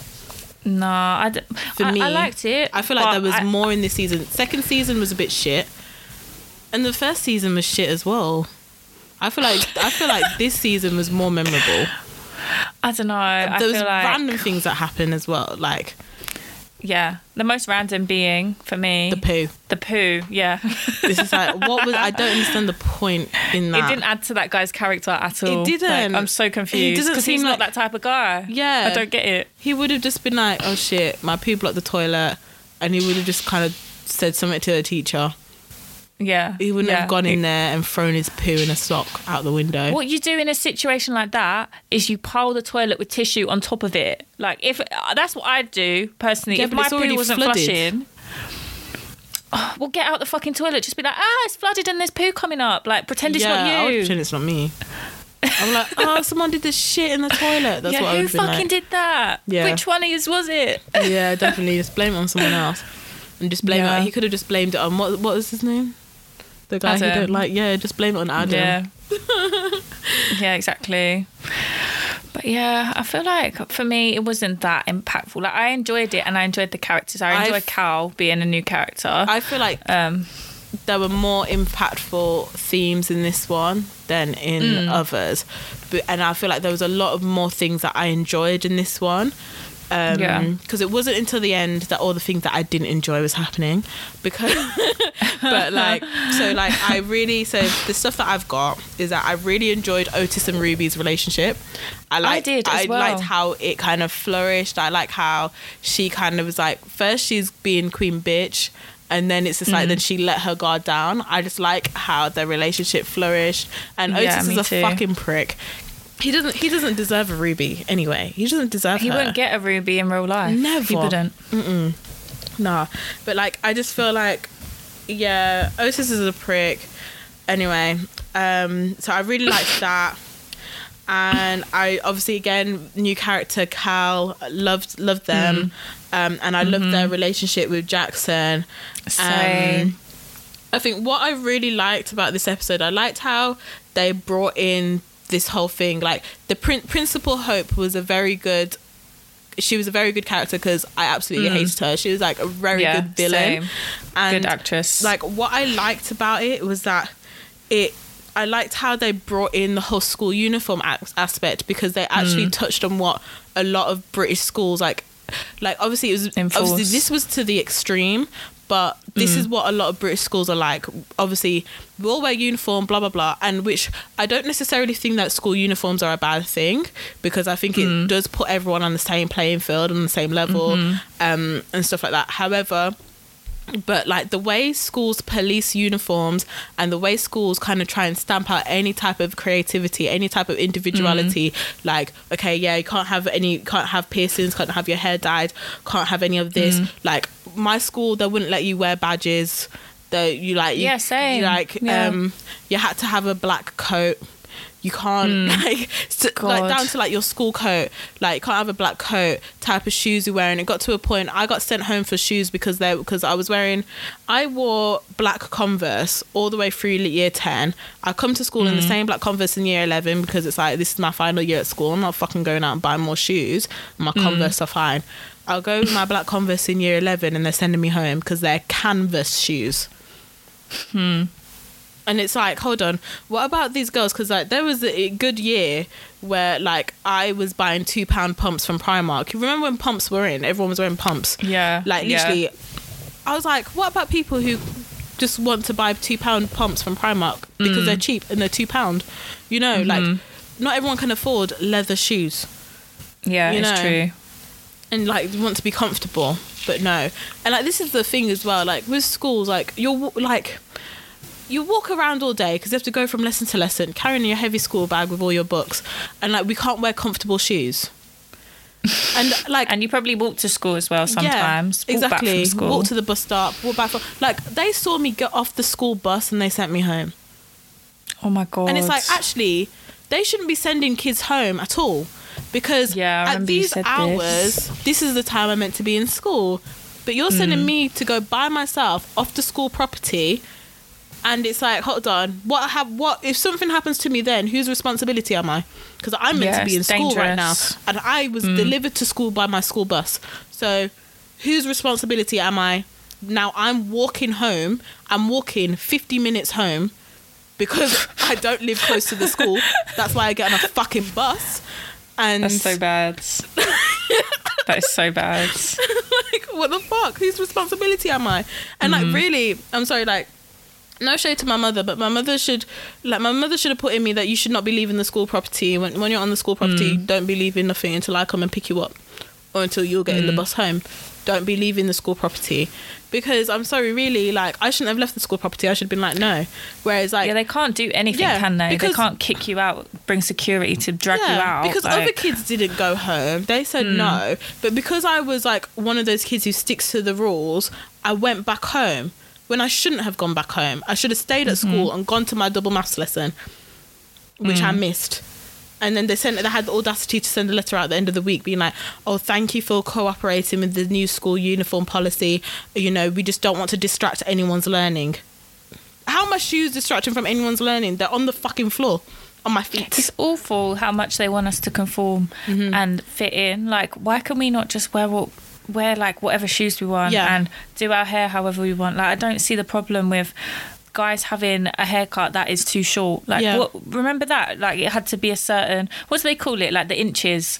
You couldn't have your hair like over under a certain amount of inches, or you can be bald. Oh, really? To come into school. Yeah. Well, in my school at least. No, we boys didn't have be that. Bald. We didn't have that. Not have a number 1 or whatever it is, or number 2. Really, no, we didn't have that. We had it was more like if there was a boy who came in with a mohawk and he got told to cut it off, kind of thing. Oh, so sad. It was ugly though. And he came in with like blonde tips on his mohawk, and like that guy was also crazy, but and obsessed with this mixed race girl in my class. Like, he was crazy. Anyway,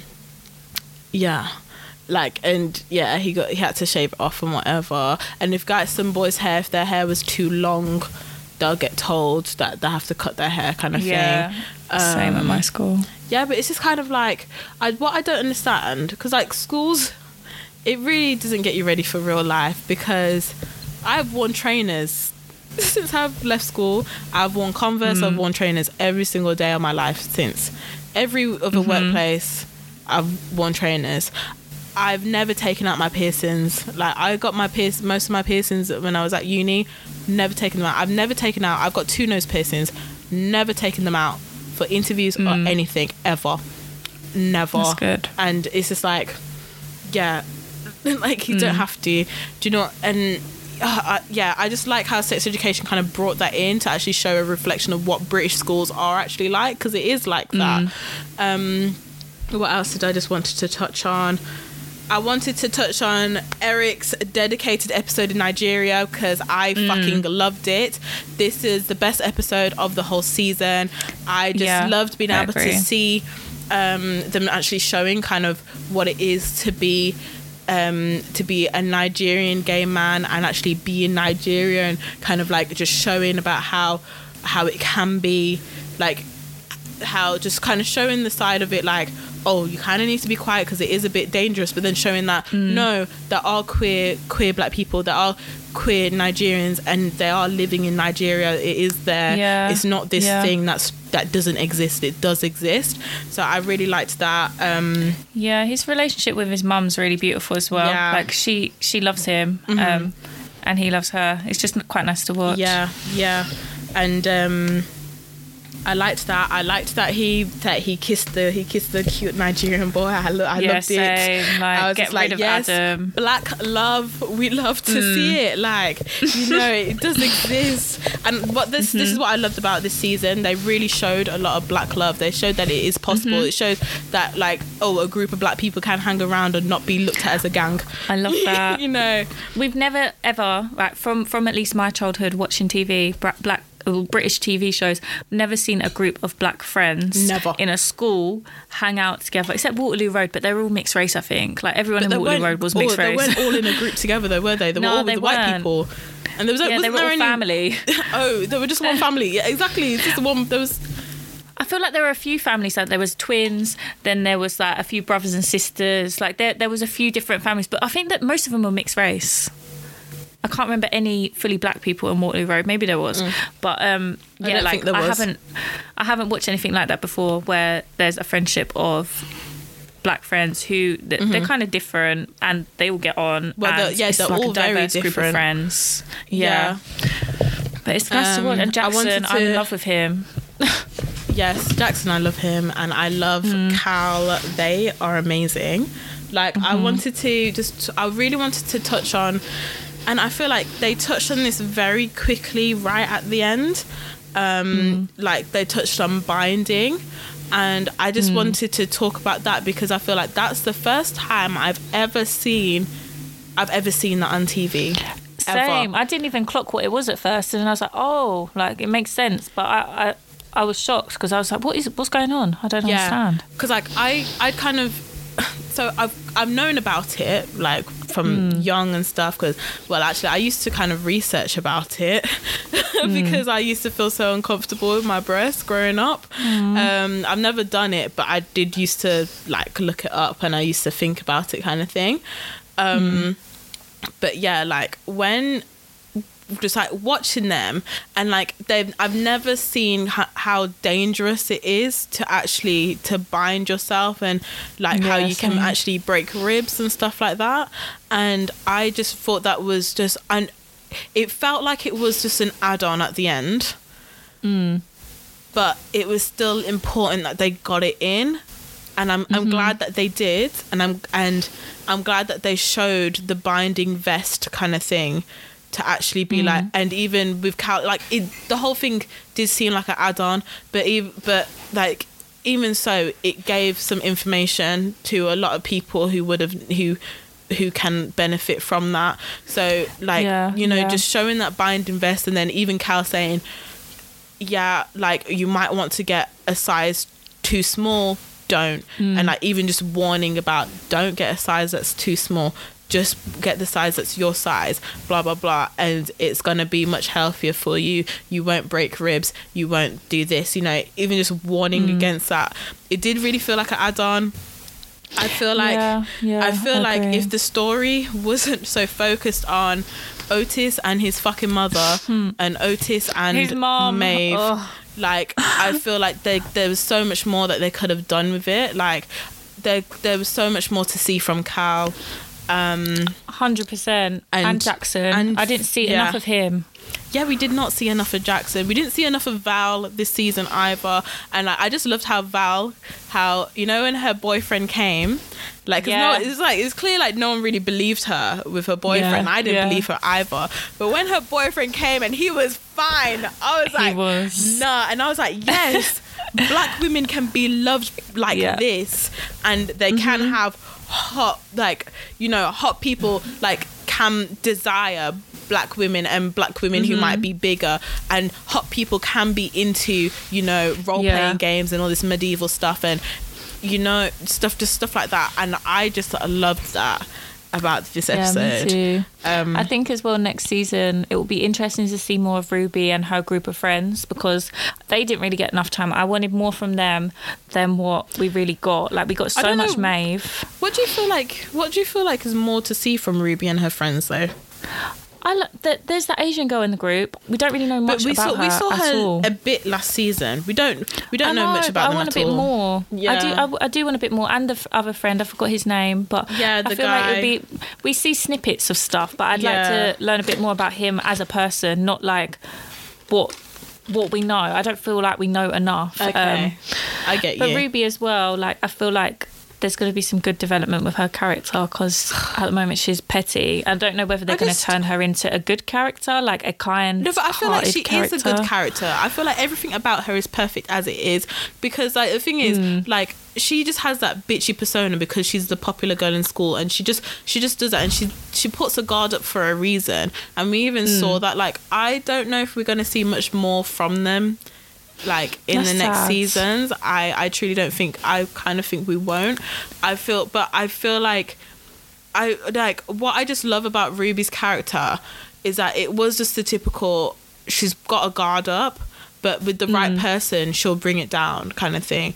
And she liked Otis enough, and she felt comfortable enough to invite Otis to her house. She'd never even had her friends over, her two closest friends. She'd never had them over. She invited Otis to her house.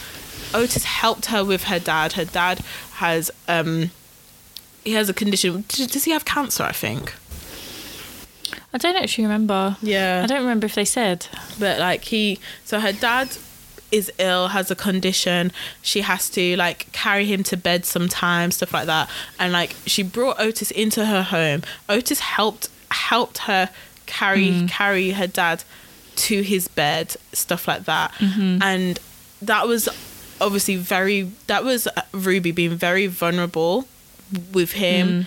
For when she kind of said, oh, like, I love you, for Otis just not to say anything back, that was rude. Typical Otis. There could have been areas where he could have tried to work it out with her and tried to speak to her, because look, I don't see it for him and Maeve. I don't see it. I think it's bullshit. I think it's boring. We don't care about them. Yeah, I agree. It's boring. I can't stand Maeve at all. Yeah, I really don't like her. I can't stand her. Like, she's just the whole like girl boss feminist stuff is so boring. Like, yes, I read poetry. Like, I don't care. I was like, sure, you do. Don't care. Like, we don't give a shit. You only read poetry because you don't have a phone. That's rude. I know. That's so rude. Classist. But it's true though. She's trying to be this edgy whatever, and it's just like, shut up. Yeah, like, please stop be talking. Quiet. Like she looks like one of those girls who looks down on, like, looks down on girls who are on Instagram, and like looks down on girls like, oh, and plastic surgery. You're doing, and it's just like, God, it's like, shut up, man. Just because you can't afford it. No, sorry. That's rude again. Look, it's okay. She's a character. She's not real. Anyway. But like, I'm tired. I don't want to see Maeve. I don't like her. Can't stand that bitch. Me too. And Otis and Maeve, awful. We don't want to see it. It didn't give me any kind of butterflies. I didn't care to see them kissing. I didn't care to see them stranded at the fucking bus station. No, that was just like, France was a waste of time. It was. Like, I don't know why they went to France and didn't do much. The whole of it was a waste of time. The poo in the sock, a waste. Like, the only good thing was that Eric was in Nigeria. Like, and that was the best episode I've ever seen in my life. And it just gives, and I'm just glad that they gave that to Eric, because we know a main character when we see one. And the thing is as well, I like Otis together with Eric. I just wanted to put this in. Same. I like their friendship. The way they've written and the way they've developed their friendship, to the point where even like Eric will say some things like in a Nigerian accent, or he'll say some things and he'll be like, oh, and then when they were dancing on the stairs, and it was just like, no, I was like, I'm sorry, if you're best friends with a Nigerian boy, you will be doing that. You are going to be picking up those things, and you will be joining in. And it's just like, no, I just love their relationship together. So do I. And that's just what I enjoyed. Those were the only moments where I enjoyed Otis, and when when they had the scare about his mum dying, and they were sitting in front of the vending machine, and he was crying, and Eric just held him like that. And then when Eric was jumping down the throat of the guy, he tried to what's wrong with you? I just love it. Like, it's just what I want to see. It's true. My last thing about Sex Education, how weird is it how much Adam looks like his dad?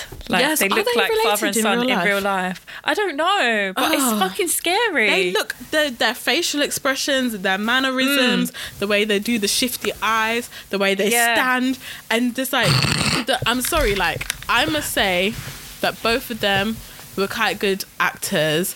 Like, to be even like seeing the scenes with his dad, it was kind of boring as well. Like, I didn't care for him. It was a bit of a corny like storyline that we've seen before. Like, the older brother picks on the young brother, then finally he says, "No, leave me alone," and then walks out. Like, it's very like childish. It was childish, and I feel like it was like meant to be like an explanation to why he is the way he is. And then then what I like, because I like seeing Adam's mum, because I like that she was just like, yeah, we had sex, but that don't mean we're getting back together.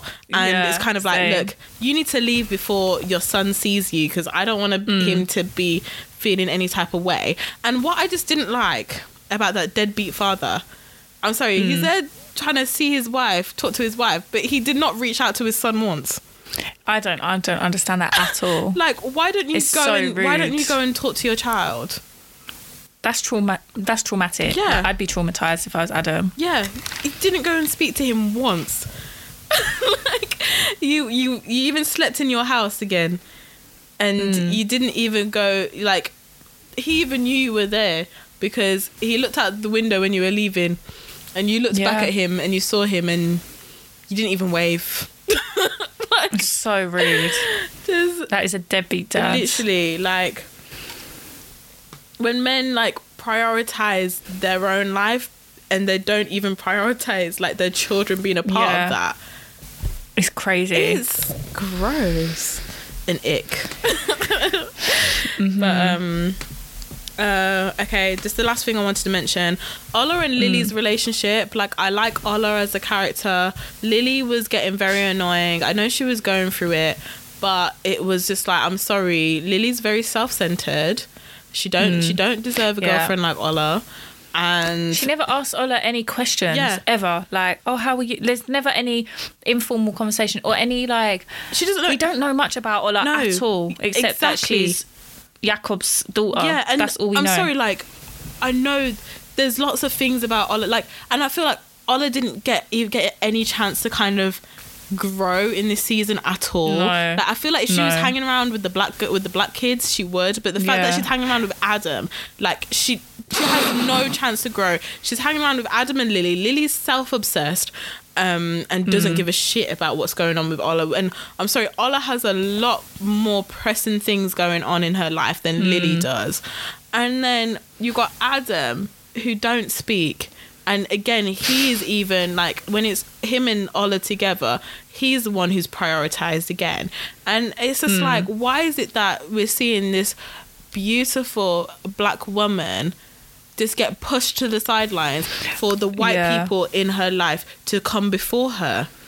She's a sideline character at the moment. Yeah. But there's more to her. Like, I guess we learned a lot about her at the beginning.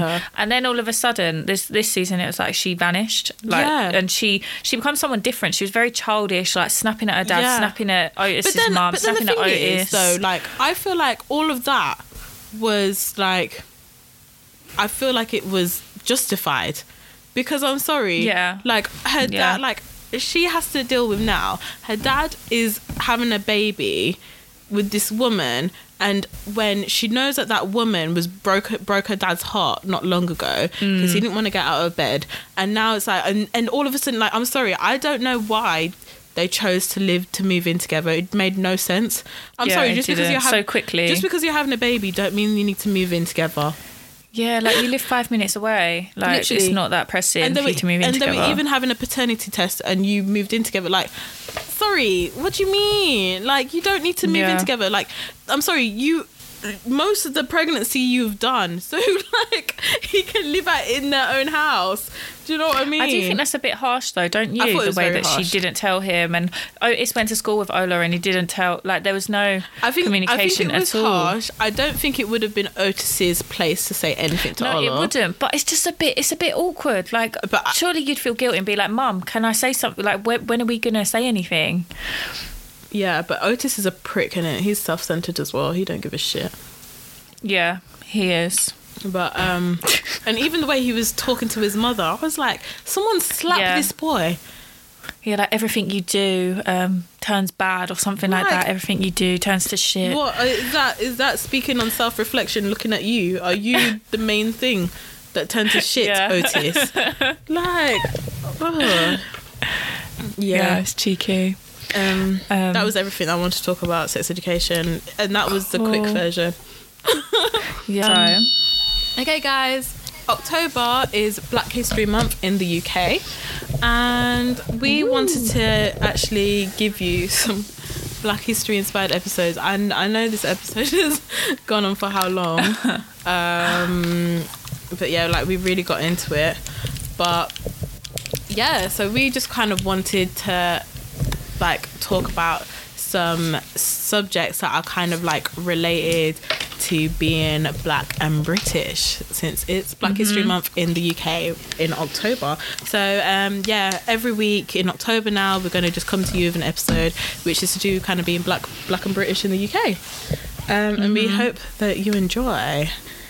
So yeah, do you want to take it away? Yeah, so I was watching a YouTube video today by someone called Shan Spear, and she's a YouTuber, she's American and she's Black, and she was talking about the whole like Oreo complex, where a Black person who acts white in quotations is called an Oreo, or a coconut, or a Bounty, or any of these other little snacks. So she did a really interesting like analysis of the whole concept, and she said that basically the definition of acting like an Oreo is when a Black person, or I guess it could be fit into any person of colour, or any dark person basically, because okay, so Oreo and Coconut and Bounty, they're more directed towards black people, whereas like in the Asian culture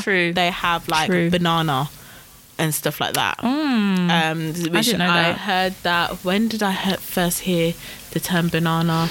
It was in a film.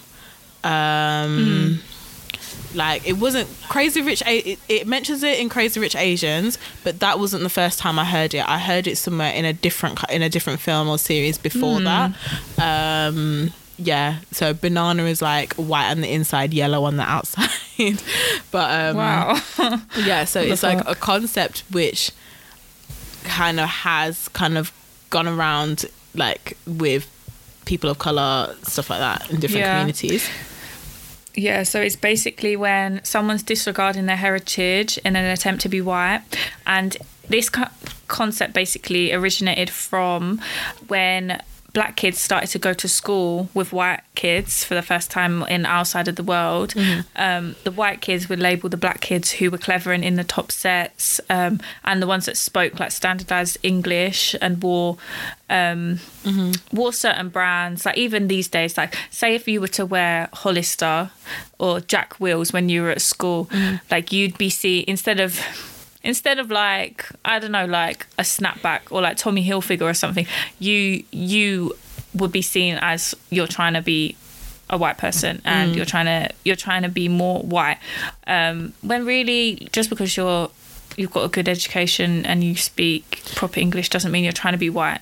Who did you, because you started to say that who was labeling them as Oreos? You started to say? The white kids in the class. So white kids started labelling Black kids as Oreos. Yeah. Which I find that very interesting. and I'll come to it when I tell my kind of story. Go on, carry on. Yeah, it is interesting. And just something else, this is just like an add-on bit, but when black students become popular in school, when black students are smarter in school and they move up classes, they become less popular. But when white students become more smart and move up sets, they become popular, which is really strange. Like, it's like when you become more white, in quotations, your popularity decreases. But yeah, so because whiteness is basically seen as the default, and people almost forget that being white is oh sorry, my Wi-Fi just went. People almost forget that being white is also a race. Like, it's not, it is a race along with like being black, etc. White people are allowed to have different hobbies and different interests and be influenced by different things and not be stereotyped. So like a white person can be into fishing, they can be into ice skating, they can be into baking, they can be into all sorts of things. But as soon as a black person strays away from being into the stereotypical black things, as soon as a black person isn't in a gang, isn't getting excluded, isn't a rapper, isn't singing R&B, isn't literally, if they don't fit into any of that, isn't a break dancer, basketball player, sports, footballer.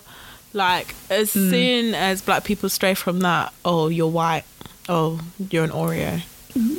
Yeah, exactly. So, but white people can explore all these things. They can have so many different interests and hobbies, and they're not seen as, oh, you're trying to be black.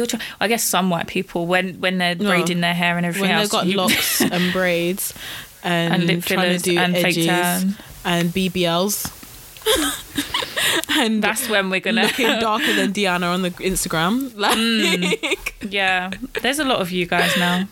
Where have you all come from? But yeah, white people are given the space to do all of those types of things, explore their identity, whereas black people get labelled not only by white people but by people within their own communities now as an Oreo or trying to be white, when you're not doing something that is rooted in like the racial stereotypes. And then another thing, I watched a YouTube video by Amanda Marion, and she spoke about how there are studies that show that boys of colour find it easier to assimilate into white schools than girls of colour. So black males can basically gain social status by participating in athletics and like in hip hop music, etc. But black girls aren't given the same kind of avenues to do that and like increase their social status in schools. So it's less likely that we'll be popular and less likely that we'll have like so many groups of friends within white schools, because I can even vouch for that, just looking around all of my like black friends that have been in white schools. The guys are always popular and the girls have their select friends that maybe they're not even friends with now. But yeah, it's interesting. I feel that there's studies in that sense. So I've got like lots of things to come back on everything that you said. Yeah. So to do with the popularity thing, the reason why I think black boys are more popular in kind of white schools and that is because of the whole like, okay, black guys are seen as cool, and I also feel like the fetishization, because not only are black boys fetishized by white girls, they're also fetishized by white boys, you know, and it's this whole thing of being bigger, badder and stronger kind of thing. It's this whole thing of like, okay, black guys are going to be stronger. Apparently, you know, this whole fetish of, you know, black guys with big dicks, this weird fetish of that as well. And it's like it's like the whole kind of like, oh, you know, let's join the strongest, let's be around who's the strongest kind of thing with boys. It's like you team up with the strongest. You don't want to be against them because you can't beat them. You don't want to get beaten up by them. So instead you join them, you follow the alpha kind of thing. And I feel like that's kind of what that is. Whereas with girls, the fact that we can't share makeup, we can't do each other's hair. Like, I mean, the black girls can do the white girls' hair, but the white girls can't be touching black girls' hair, you know. Yeah. Can't be doing each other's hair, can't be sharing lipstick, can't be sharing, you know, probably can't be sharing clothes because our body shapes are so different. You know, like growing up, I was probably always bigger than my white friends kind of thing, you know. Can't be doing all of this, and those are all the social norms that girls kind of go through with growing up. And like I remember, that you bond over. Yeah, and I was always like, don't share makeup, that's unhygienic. But with white people, that's what they do. Like, well, like, sorry if that's a stereotype, but like, you know, that's just what you do. Like, you just share whatever, and it's just like, for me, I'm just thinking, ew, share some. Wear someone else's lip gloss? No, I don't want to get a cold sore. You know, that was just true. Kind of what I thought. And when you're not kind of doing those social norms to fit in, that's where black girls are being excluded, because we can't do any of that. We can't get our hair done. We can't mess around with people's hair. We can't just sit and, like, I can sit and plait the white girl's hair, but they can't sit and plait my hair, you know, in a lesson kind of thing. And I feel like that's I feel like that's what that is. So that was just my comment on that. Yeah, but I agree too. And I feel like girls just generally, like, they struggle. I feel like guys must struggle throughout puberty a lot, but like girls, guys have a weird silent struggle. Like, even when we watch Big Mouth, the way guys struggle is different. And like, if we think of Big Mouth, like, the skinny nerdy small boys are the ones who are going to get picked on, you know, unless they've got a big mouth, like, you know, like Nick did, until he went into that little summer camp. Then everyone picked on him there.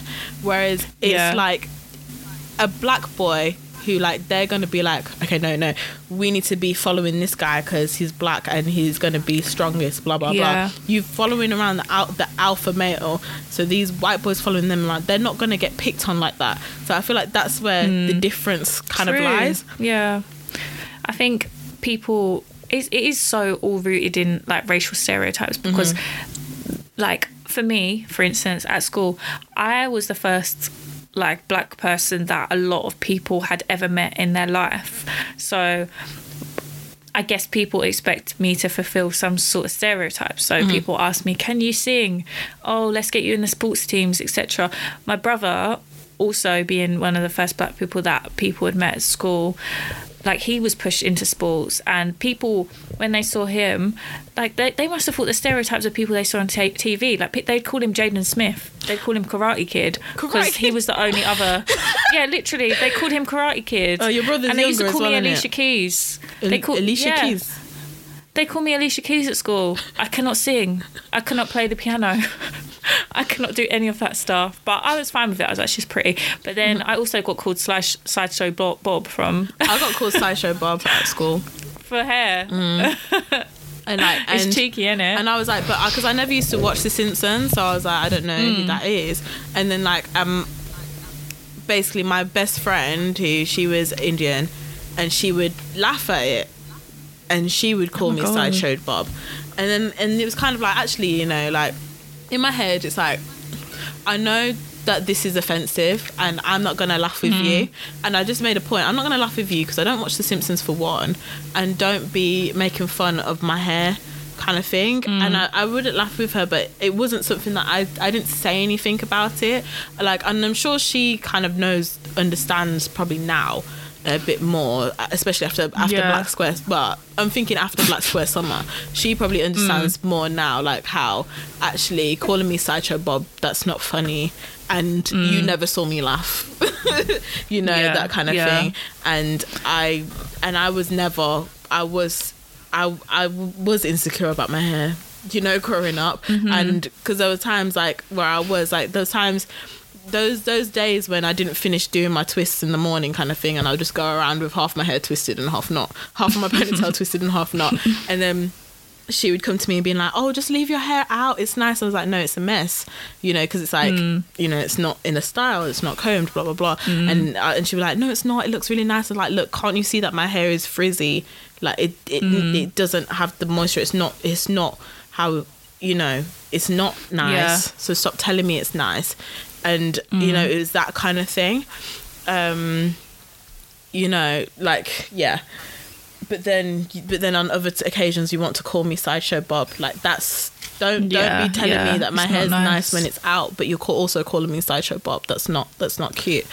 Yeah, it's true. Have you ever felt like an Oreo or been called an Oreo or anything? I've, like, growing up, I didn't used to see that as an insult.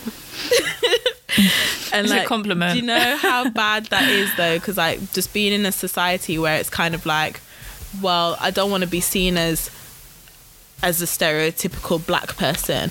Like, I'm not loud. I ain't trying to be fighting no one. You know, I'm not the stereotype. So I feel like from young, growing up, that whole idea of being an Oreo and stuff like that wasn't an insult, because it was just like, oh, that just means I'm not the stereotype of a black person, which I know I'm not.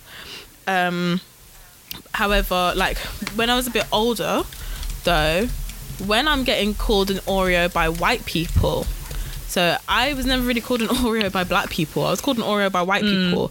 And like, I went to a school majority white people, and yeah, so like, these people who are meant to be like friends with me and whatever, they would call me an Oreo. They were like, oh, you're an Oreo there, you're a Bounty, blah blah blah. And it's just like, don't you tell me what I am. And it's, as well, it's this whole thing of like, they'll kind of turn to me and be like, oh, you think you're black.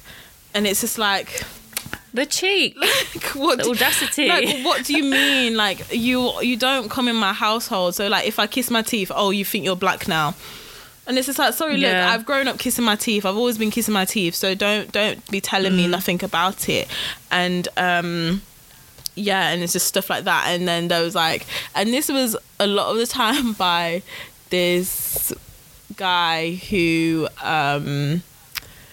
he likes to start speaking in a Jamaican accent, and he's like, he's white. There's always one. He's white. Yeah, there's always he's one. Part Italian, but he loves to talk about how his grandparents are from Belize. And I'm just like, of course, colonizers stayed at some point too. But like, you know, I don't think your grandparents were on the Windrush, babe. But yeah, like, that's hilarious. Anyway, and like, so he'll be like, oh yeah, my grandparents are from Belize, and then he's there speaking in a Jamaican accent, and it's just like, you're speaking in a Jamaican accent right now, like, in a bad, you've learned that off TV. Yeah, in a bad Jamaican accent. You've learned that off Keith Lemon. Like, stop saying bumbleclot, please. Like, I'm not fucking Jamaican. And and it's just like, yeah. So for me, is like, so I find it interesting that you said like the origins of Oreo have come from white people as an insult, because when white people would call me an Oreo, I would feel insulted, because it's like, don't you dare put me in with you. I'm not trying to be like you. I'm just being myself. So don't tell me I'm trying to be like you when I'm being myself. Like, just because and it's just kind of like, because I did like everything. So I did sports, I did gymnastics, I did trampolining, stuff like that. And then I did like, then I used to play instruments. I played saxophone, clarinet, I played keyboard, and I used to do this all through school as well. Like, I played saxophone and clarinet through school. I used to be in the orchestra. I refused to join choir. I used to have to run away, and I just did trampolining instead of choir, and I just used to do all of these things, and all of these things, like, they would think to, yeah, because I'm like the only black person who's staying after school to do a lot of these activities. Like, there's some of my black friends did, but like, because I did orchestra as well as all the sports clubs, and I was in with the music, and I was in sports and doing that, and it wasn't like, you know, when kind of we were at school time, doing PE wasn't cool then. So like, people weren't staying back to do sports clubs, you know, it's not cool to do PE, whereas I think kind of my sister's generation, it was cool to do PE kind of thing. So like, you know, I'm doing all of this stuff. So there, and because I'm doing all of this stuff with, like, now I'm doing it with my Indian friend, and then also like the white girls we're in a group with, and then it's like, oh, well, you're trying to be white, but like my Indian friend wouldn't get called anything like that. But it's because I feel like she's seen as closer to whiteness. She was seen more desirable in that sense as well. Yeah. Whereas like she was, because like her hair type was probably straight. Yeah. I don't know what she looks like, but yeah, she is closer to whiteness generally. So then it was just like, yeah, for me, kind of like from young at first I thought it was a compliment, but growing up I just didn't like it when white people were calling me an Oreo or anything, because it's like, don't tell me that I'm trying to be like you when I have a lot more skills and a lot more talent than any of you guys. Come on now. Yeah, like it's an insult. Like, I'm sorry. Like I'm just better than you. So don't be telling me that I'm trying to be like you when I'm better. Like I'm doing all of these things, and I'm doing all the arts and stuff. I'm doing art and creative and drawing stuff as well. Like don't lump me in with you. Yeah, and let's not forget as well, just because you're good at music, like, I'm sorry, black people invented most fucking genres of music. You're not trying to be white. You're doing things that black people have been doing, and I wish I knew before white people. I wish I knew a bit more than that. So then maybe I could have enjoyed music a bit more. I could have enjoyed playing clarinet and playing saxophone a bit more. Like, because I just didn't know that. And I didn't, not that I didn't know, but it was like, I feel like, you know the way how like the internet is now and Instagram, and you can just find anything now, like, but kind of at school time, because I didn't have that, I didn't know how to kind of just search black clarinetists or black saxophonists and whatever, and to actually kind of like look at what they're doing and enjoy and actually feel inspired. And I didn't have time to do that anyway. You know, school is like hard. There's a lot. I was doing a lot, you know, like, and homework, staying after school every day, and I still have to go back home to do homework. Sure, like, you know, it was a lot. Like, I feel like school was some of the most stressful periods of my life. I'm not even gonna lie. Like, school was the most stressful period of my life. Like, I don't even think uni was as stressful workload wise. I still believe school was the most, but it's just like, so I've had lots of experiences being called Oreo, Bounty, Coconut, and it's just been nice to kind of like, when I went to uni and to actually find black people, a group of black girls who I'm actually friends with, and it just made me kind of think, oh, like I'm not any of those things. Like other black girls do want to hang around with me, and they do like me, and they do like to talk to me, and I'm not, and because I used to feel like I would be out of place with black people. I didn't think I would fit in with other black people. I really didn't, like, because there was a few black girls in my year, and like, I felt like, and I don't even think this is the case, because I'm still friends with one black girl from my year, and I'm kind of don't even think it was the case that it was a group of black girls, because there wasn't really.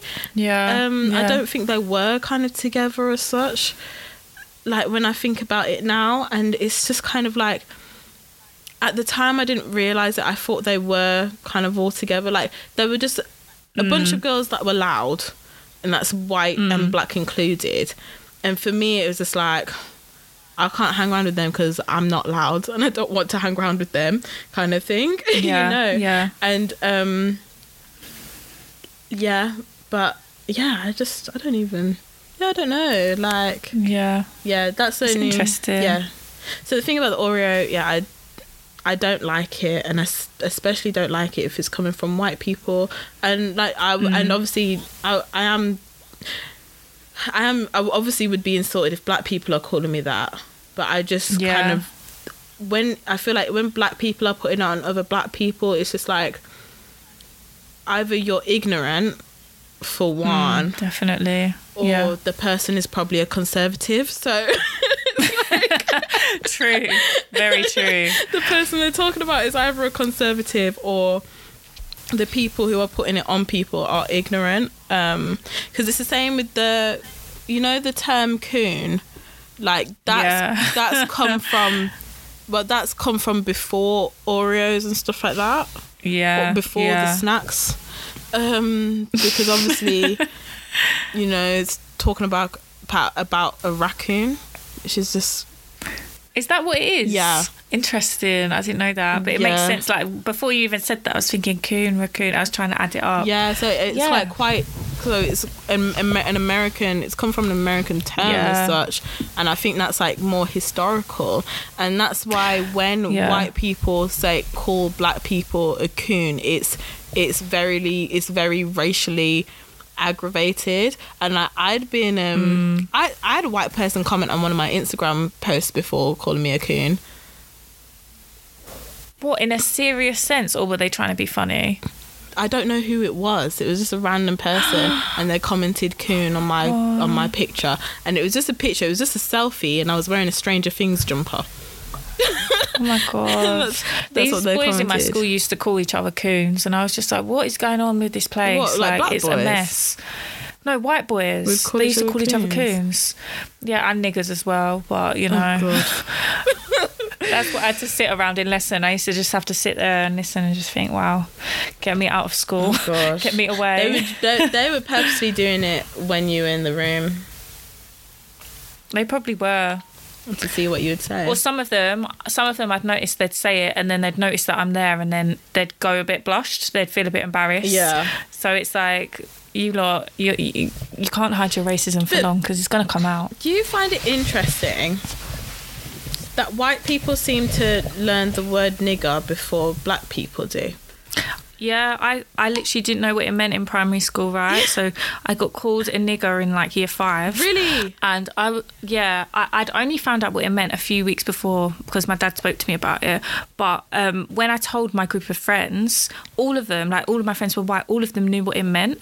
And I was like, why am I so new to this? Yeah. All of you, we're like 10 years old. Why do you all know what it means? But I just find it so crazy that they know all of these things to say. Like I even got called the P word for like Pakistani when I was in like year 4, year 3 by boys. And I just think, how do you not know all these words already before me? And it's because their parents. Yeah. Their parents must say it at home. Because they're racist in general. But it's like basically what my early memory of the word, and I didn't know what it was, and I couldn't have even repeated it because I don't think I heard what they said properly, so I didn't I couldn't repeat it to kind of say anything. But basically what it was there was a joke, and so this mixed race boy was saying to my friend who was a white girl, and basically the joke is something about, it's like saying like a phrase, and then you have to drop out of a letter and then say it really fast, and then it says something about I think it was like, you're a nigger or something.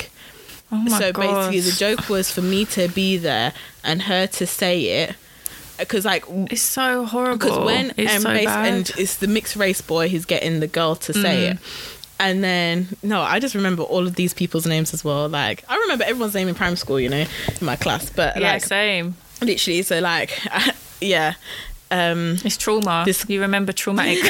Remember traumatic events. Anyway, so yeah, this mixed race boy, LF. I'm gonna shout you out, LF. Anyway, so he was getting CJ. This girl, CJ, she was getting. Her name's Chloe. No, it's not. Or Chelsea. There is a Chloe in my a racist Chloe. No, not a racist Chloe. My friend was called Chloe, like one of my best friends, like from primary school through to secondary, and like we don't talk now. Anyway, so yeah, CF. But Chloe is a good guess for a name. Not CF, CJ. So CJ now she's repeating what he says. I'm just there being like, what's the joke? Why is he only asking CJ to say the joke? And then like she dropped all the letters and said it really fast, and then she went and I remember she gasped and put both hands in front of her mouth, gasped, her eyes were wide and looking at me, and she was like, I'm really, really sorry, I'm so sorry. And I was just kind of like, and instead of, obviously, you know, like when you're young, you don't want to go on like you didn't know what was said or you don't understand. So I just played along. Yeah, I just played along, being like, oh, okay, so I should be annoyed at her. So I just gave her a dead look kind of thing. But I didn't know what she said, but like I know that like, but even, like from young I could cut my eyes, but like, so I was just cutting my eyes at them both, like, you know. But, I didn't know what was said. I didn't know what the word was. And I didn't have anyone I could ask, because it was like, well, this is a naughty word, so I can't say it. I think this was like year 4 or something. And it was like, so I didn't know what the word was, so I couldn't say it. And she gasped and she was like, I'm so sorry. Please don't tell anyone. Please don't tell the teacher, blah, blah, blah. And I was there thinking, like, what is there for me to tell? And I just said, okay, I just said, oh, it's okay, I won't tell. You know, I just said it like that. And I didn't even know what was said. And it's only kind of more recent times that I kind of thought, oh, that must have been what that was. Like a word that only I would be offended by. Like LF should have been a bit offended as well. But stupid fucking idiot. LF did it, and he was just like, like, you know. So, and I was just like, okay, I don't know what happened, but I'll just be annoying at both of you. But yeah, like ridiculous. It's just yeah. So like, I feel like that's kind of what spurred on the thing. Like, they know what these words are, like from early on, you know. And it's like, I didn't know what that word was. Like year 4, how old am I then? Like 9 or something. Like I didn't know what that word. I'd never heard of the word. I don't know what it is, and I probably didn't hear the word properly until I was in secondary school, you know. It's just, it's so mad, isn't it? Because like for some reason we don't want to put this kind of stuff in children's education to teach them right and wrong about what is acceptable and a bit about history and stuff. But the kids that are spewing the racial abuse, or not even abuse, just racialized comments that make everyone feel different. Like it could just be like, oh, you've got black skin, and you'll remember that from something that a kid told you when you were a child. Like, they already are learning this stuff at home, because a lot of people's parents are racist, and then we have to go to school and be traumatized because people just can't teach their kids correctly. So if your kids are going to be the ones spewing the hate at us, then maybe our education system should look at themselves and think, something is starting. When at the age of, even when kids are in reception, something needs to happen, because already by then they are noticing that kids are different colour to them, and then they're pointing that out. Yeah, but like, kids know that from when they're like 1 year old. Like, they know this, but like when they're that age, they don't care. Because like, I see like my 2-year-old cousin in the park, he makes friends every time, and like the little boys, they play with him every time, all of this all the time. The only kids who will start pointing that stuff out and start spewing hate are the ones who have been taught to spew that hate.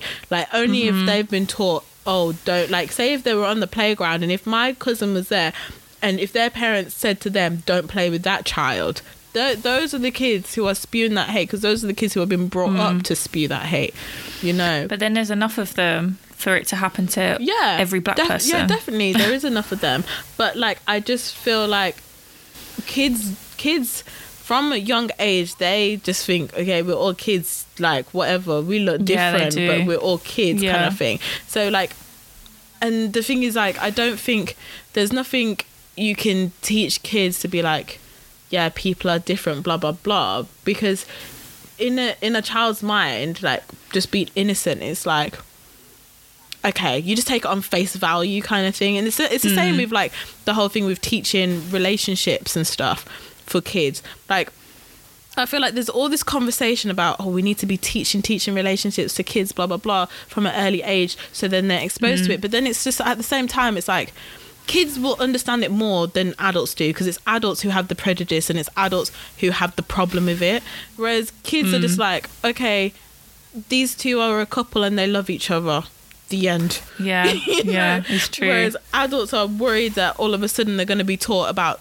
gay sex And it's just like, why does sex have to come into it? Like, do you teach your child about heterosexual sex? No. So, like, why does this have to come? Why are you guys so afraid of homosexual relationships and afraid of sex? They're afraid of everything. Yeah. Yeah. Anyway, yeah. Is there anything else that you want to add on there? Just really that blackness comes in many different forms, and embrace your differences. Is that an Inject It, or you're just talking? No. Okay. No, I've got an Inject It that links to it, but like, just yeah, we're not all the same. We're all different. Yeah. And like what you were saying earlier about being the one that might feel a bit left or the odd one out in a group of friends because you grew up around white people and stuff. I feel like that's a very common experience that a lot of us probably go through. Even now, I don't find it hard being around black people at all, but I find like I'm probably more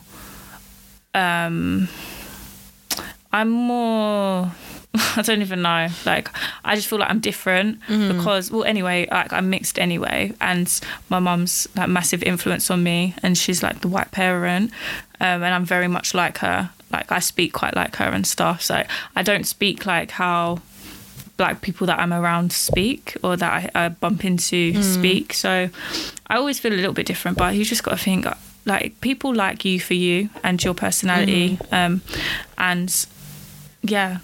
Like, people just like when people embrace themselves. And I feel like if people are judging you on your blackness, you don't really want to hang around with those people anyway. Exactly. Like, if they think that you're not black enough to be their friend, then cool. Yeah. That's okay. I don't want to be friends with you anyway. Exactly. But yeah, like, that's all I've got to say. Yeah. I think that was an interesting conversation, I think. Yeah, and me too. Yeah, because definitely. My Inject It is gonna link towards it. Shall we get onto that? Let's inject. Something. Go on. Mine is, well, this is linked to. I guess this is linked to embracing yourself and being yourself. So I read it today and it really resonated with me. It's okay to be a beginner at things you're interested in. There is no reason to feel intimidated by people more advanced than you are, because they were once in your place as well. Keep learning and growing and expanding in whatever it is that you love. So that can link to anything, because, for instance, like when I went to college, I picked the most random subjects to do A-levels, because I didn't think I was going to do A-levels, but I picked the most random subjects, and no one else was in any of my like 4 classes that I picked. Like, I didn't have any consistent people that were in a few of my classes because my subjects were so different, and sometimes you do end up being the only black person in certain classes. You do end up feeling like you're not bringing much to the table, because all the people you're learning about are like white entrepreneurs or white specialists in the field. So sometimes, like, you've just got to realize, don't be intimidated. Like, you're there. You bring a lot of value to every room that you're in. Yeah, definitely. Yeah.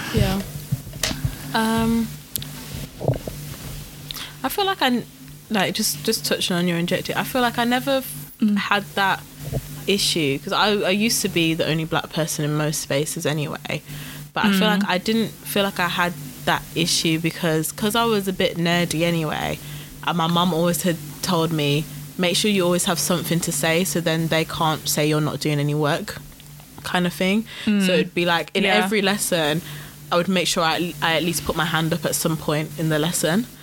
So then it's like, I've answered a question, I've said something, and just and it was always like, oh, keep your head down, make sure that you're working, so then no one has any problem with you. But I guess that might be just been something that obviously my mum would teach me to do, because like being a black person, like in a classroom when it's always white people, it's like they're just gonna think you're messing about, or they're just gonna say that it's you who's messing about, kind of thing. But yeah, so I feel like in my case, I haven't felt like that, because I think my mum basically had brought me up to know that I was going to be the only black person in the room. And I don't think like she prepared you. Yeah, and I don't think I didn't recognize it when I was younger, because it would be like, I used to think about it, but then I'd be like, oh wait, no, but this person is black and this person's brown and this person's this. I was like, oh, so I'm not the only one. And I used to think of it like in that way. So I feel like that was like my innocent mind. But then my mum has also taught me, oh yeah, you know, you're a little black girl. That's just what my mum taught me. She taught me that I'm a little black girl. And that's it's like, look, all the time it's like, remember, you're a little black girl. And it's like, right, like, what am I meant to do with that information? But it makes all the sense. Like, I'm gonna teach my children that they're a little black girl and they're a little black boy, or they're a little black person. I'm gonna teach them that, you know, because I feel like it was just something that, although it just seems so silly, it was something that, like, no, I needed to be reminded of that. Like, you know, I need to be reminded of, yeah, you can do anything, but remember your place. Remember that your place as a little black girl, that this is what they're going to think of you. And I never used to understand it, but it's just weird how I just understand it now. Yeah, mine was like the opposite though, because I don't remember hardly having any conversations like that with my parents. So I was always shy. Like, I was very quiet in school. I was very introverted. I didn't speak unless I was spoken to. So that followed me through until like adult life, and now I'm just the difficult one in meetings. Well, that's good. At least you're difficult. I'm joking. No, I wouldn't say I'm difficult. Be difficult, man. Sure. They need some stimulation, because they're clearly just sleeping here. Like, they're just sleeping. Yeah. Anyway, inject it. My inject it is, I thought of it this before. So mine is like, be yourself. No one can be like, I had a better word and it's gone out my head. It begins with an A. Oh, yeah. Be yourself. No one can be the authority on your blackness. Because, I'm sorry, like, no one can come and police your blackness. Because, like, you're still you. Doesn't matter what you do. Doesn't matter what you're interested in. And I feel like this comes back to sex education. Like, you see so many black characters who they're just unapologetically being themselves, being interested in what they're interested in, and their blackness isn't taken away from them. Like, and even with this is another thing, sorry, I'm coming back onto this program because this is why there was lots I wanted to say on it. Like, I just liked how the black characters, they had their little moments where they'd kiss their teeth. They'll have their moments where they'll be rolling their eyes and just, like, you know, just doing black things and doing black colloquial things, or they'll be like A-ing or something, or they'll be like, you know, and they'll just be doing things that were just very like things that I would do around my family, things that, you know, and things that I didn't really do when I was at school. And then when I kind of was in uni and kind of coming out my shell during uni, being around black people, I started to feel more comfortable to do that and stuff like that. And then it would hurt. Like, I had, like, sometimes I'd get some of my friends who would be like black friends who'd be like, oh, Alex thinks she's black, and say stuff like that to me as well. And that is hurtful, because, like, right now I'm actually only just coming into my shell and coming out of my shell right now to actually feel comfortable to be like this around you and not just be like this in my family home.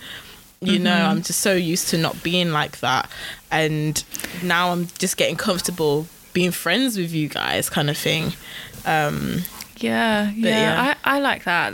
That's so good, because even characters like Ola, right, she's very she's different to the other black characters, because she's not so much like overtly doing black in quotation things, which I can relate to, because sometimes I kiss my teeth, sometimes I don't. Like, so, like, a lot of stuff doesn't naturally just flow out off of my tongue or whatever, but I feel like that's what I've got in common with her, because she's also mixed, and one of her parents, well, her mum's black, but her mum's dead. Yeah. So she's kind of, I guess she's distant from the black culture, the black side of her culture, which I'm not so much because I live with my dad. But like, I feel like I've got quite a bit in common with her.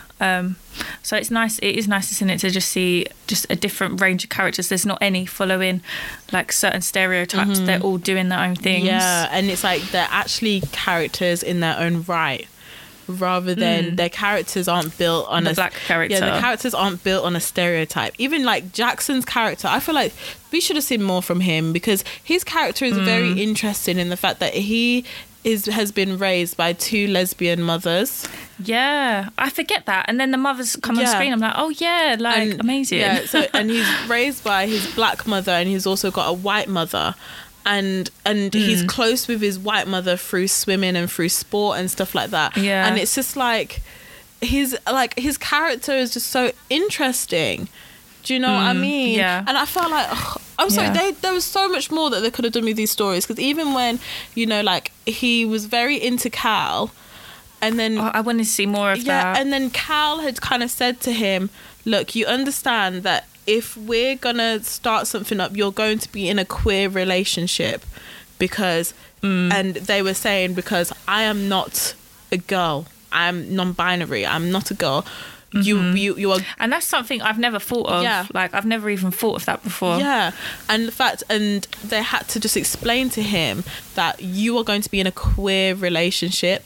You need to understand that, and I need to know that you understand that, you know. And I just felt like that was important. There was so many important things that could have just been focused on a bit more, rather than having a fucking display where they're dressed up as penises and vulvas to say about why their school is how it is. I feel like I even think like all of that, everything they were saying was valid, but I feel like everything could have been said in a way that it wasn't that wouldn't have caused them not to get any funding. Do you know what I mean? Yeah. It could have been done in a better way. Like, they could have actually just had a debate on stage and a forum on stage, and then Cal could have just called to be like, look, this woman has locked me in a closet. This is kidnap now because she's locked me. Yeah, I thought that's what was going to happen. I was really looking forward to them like getting up the voice notes of the head teacher, playing them on stage, but they didn't end up doing that. Yeah, and I was just a bit like, what was the point of that whole shitty performance? Literally, and it was just so random, and it was just so far-fetched. Like, where did they get penis costumes from?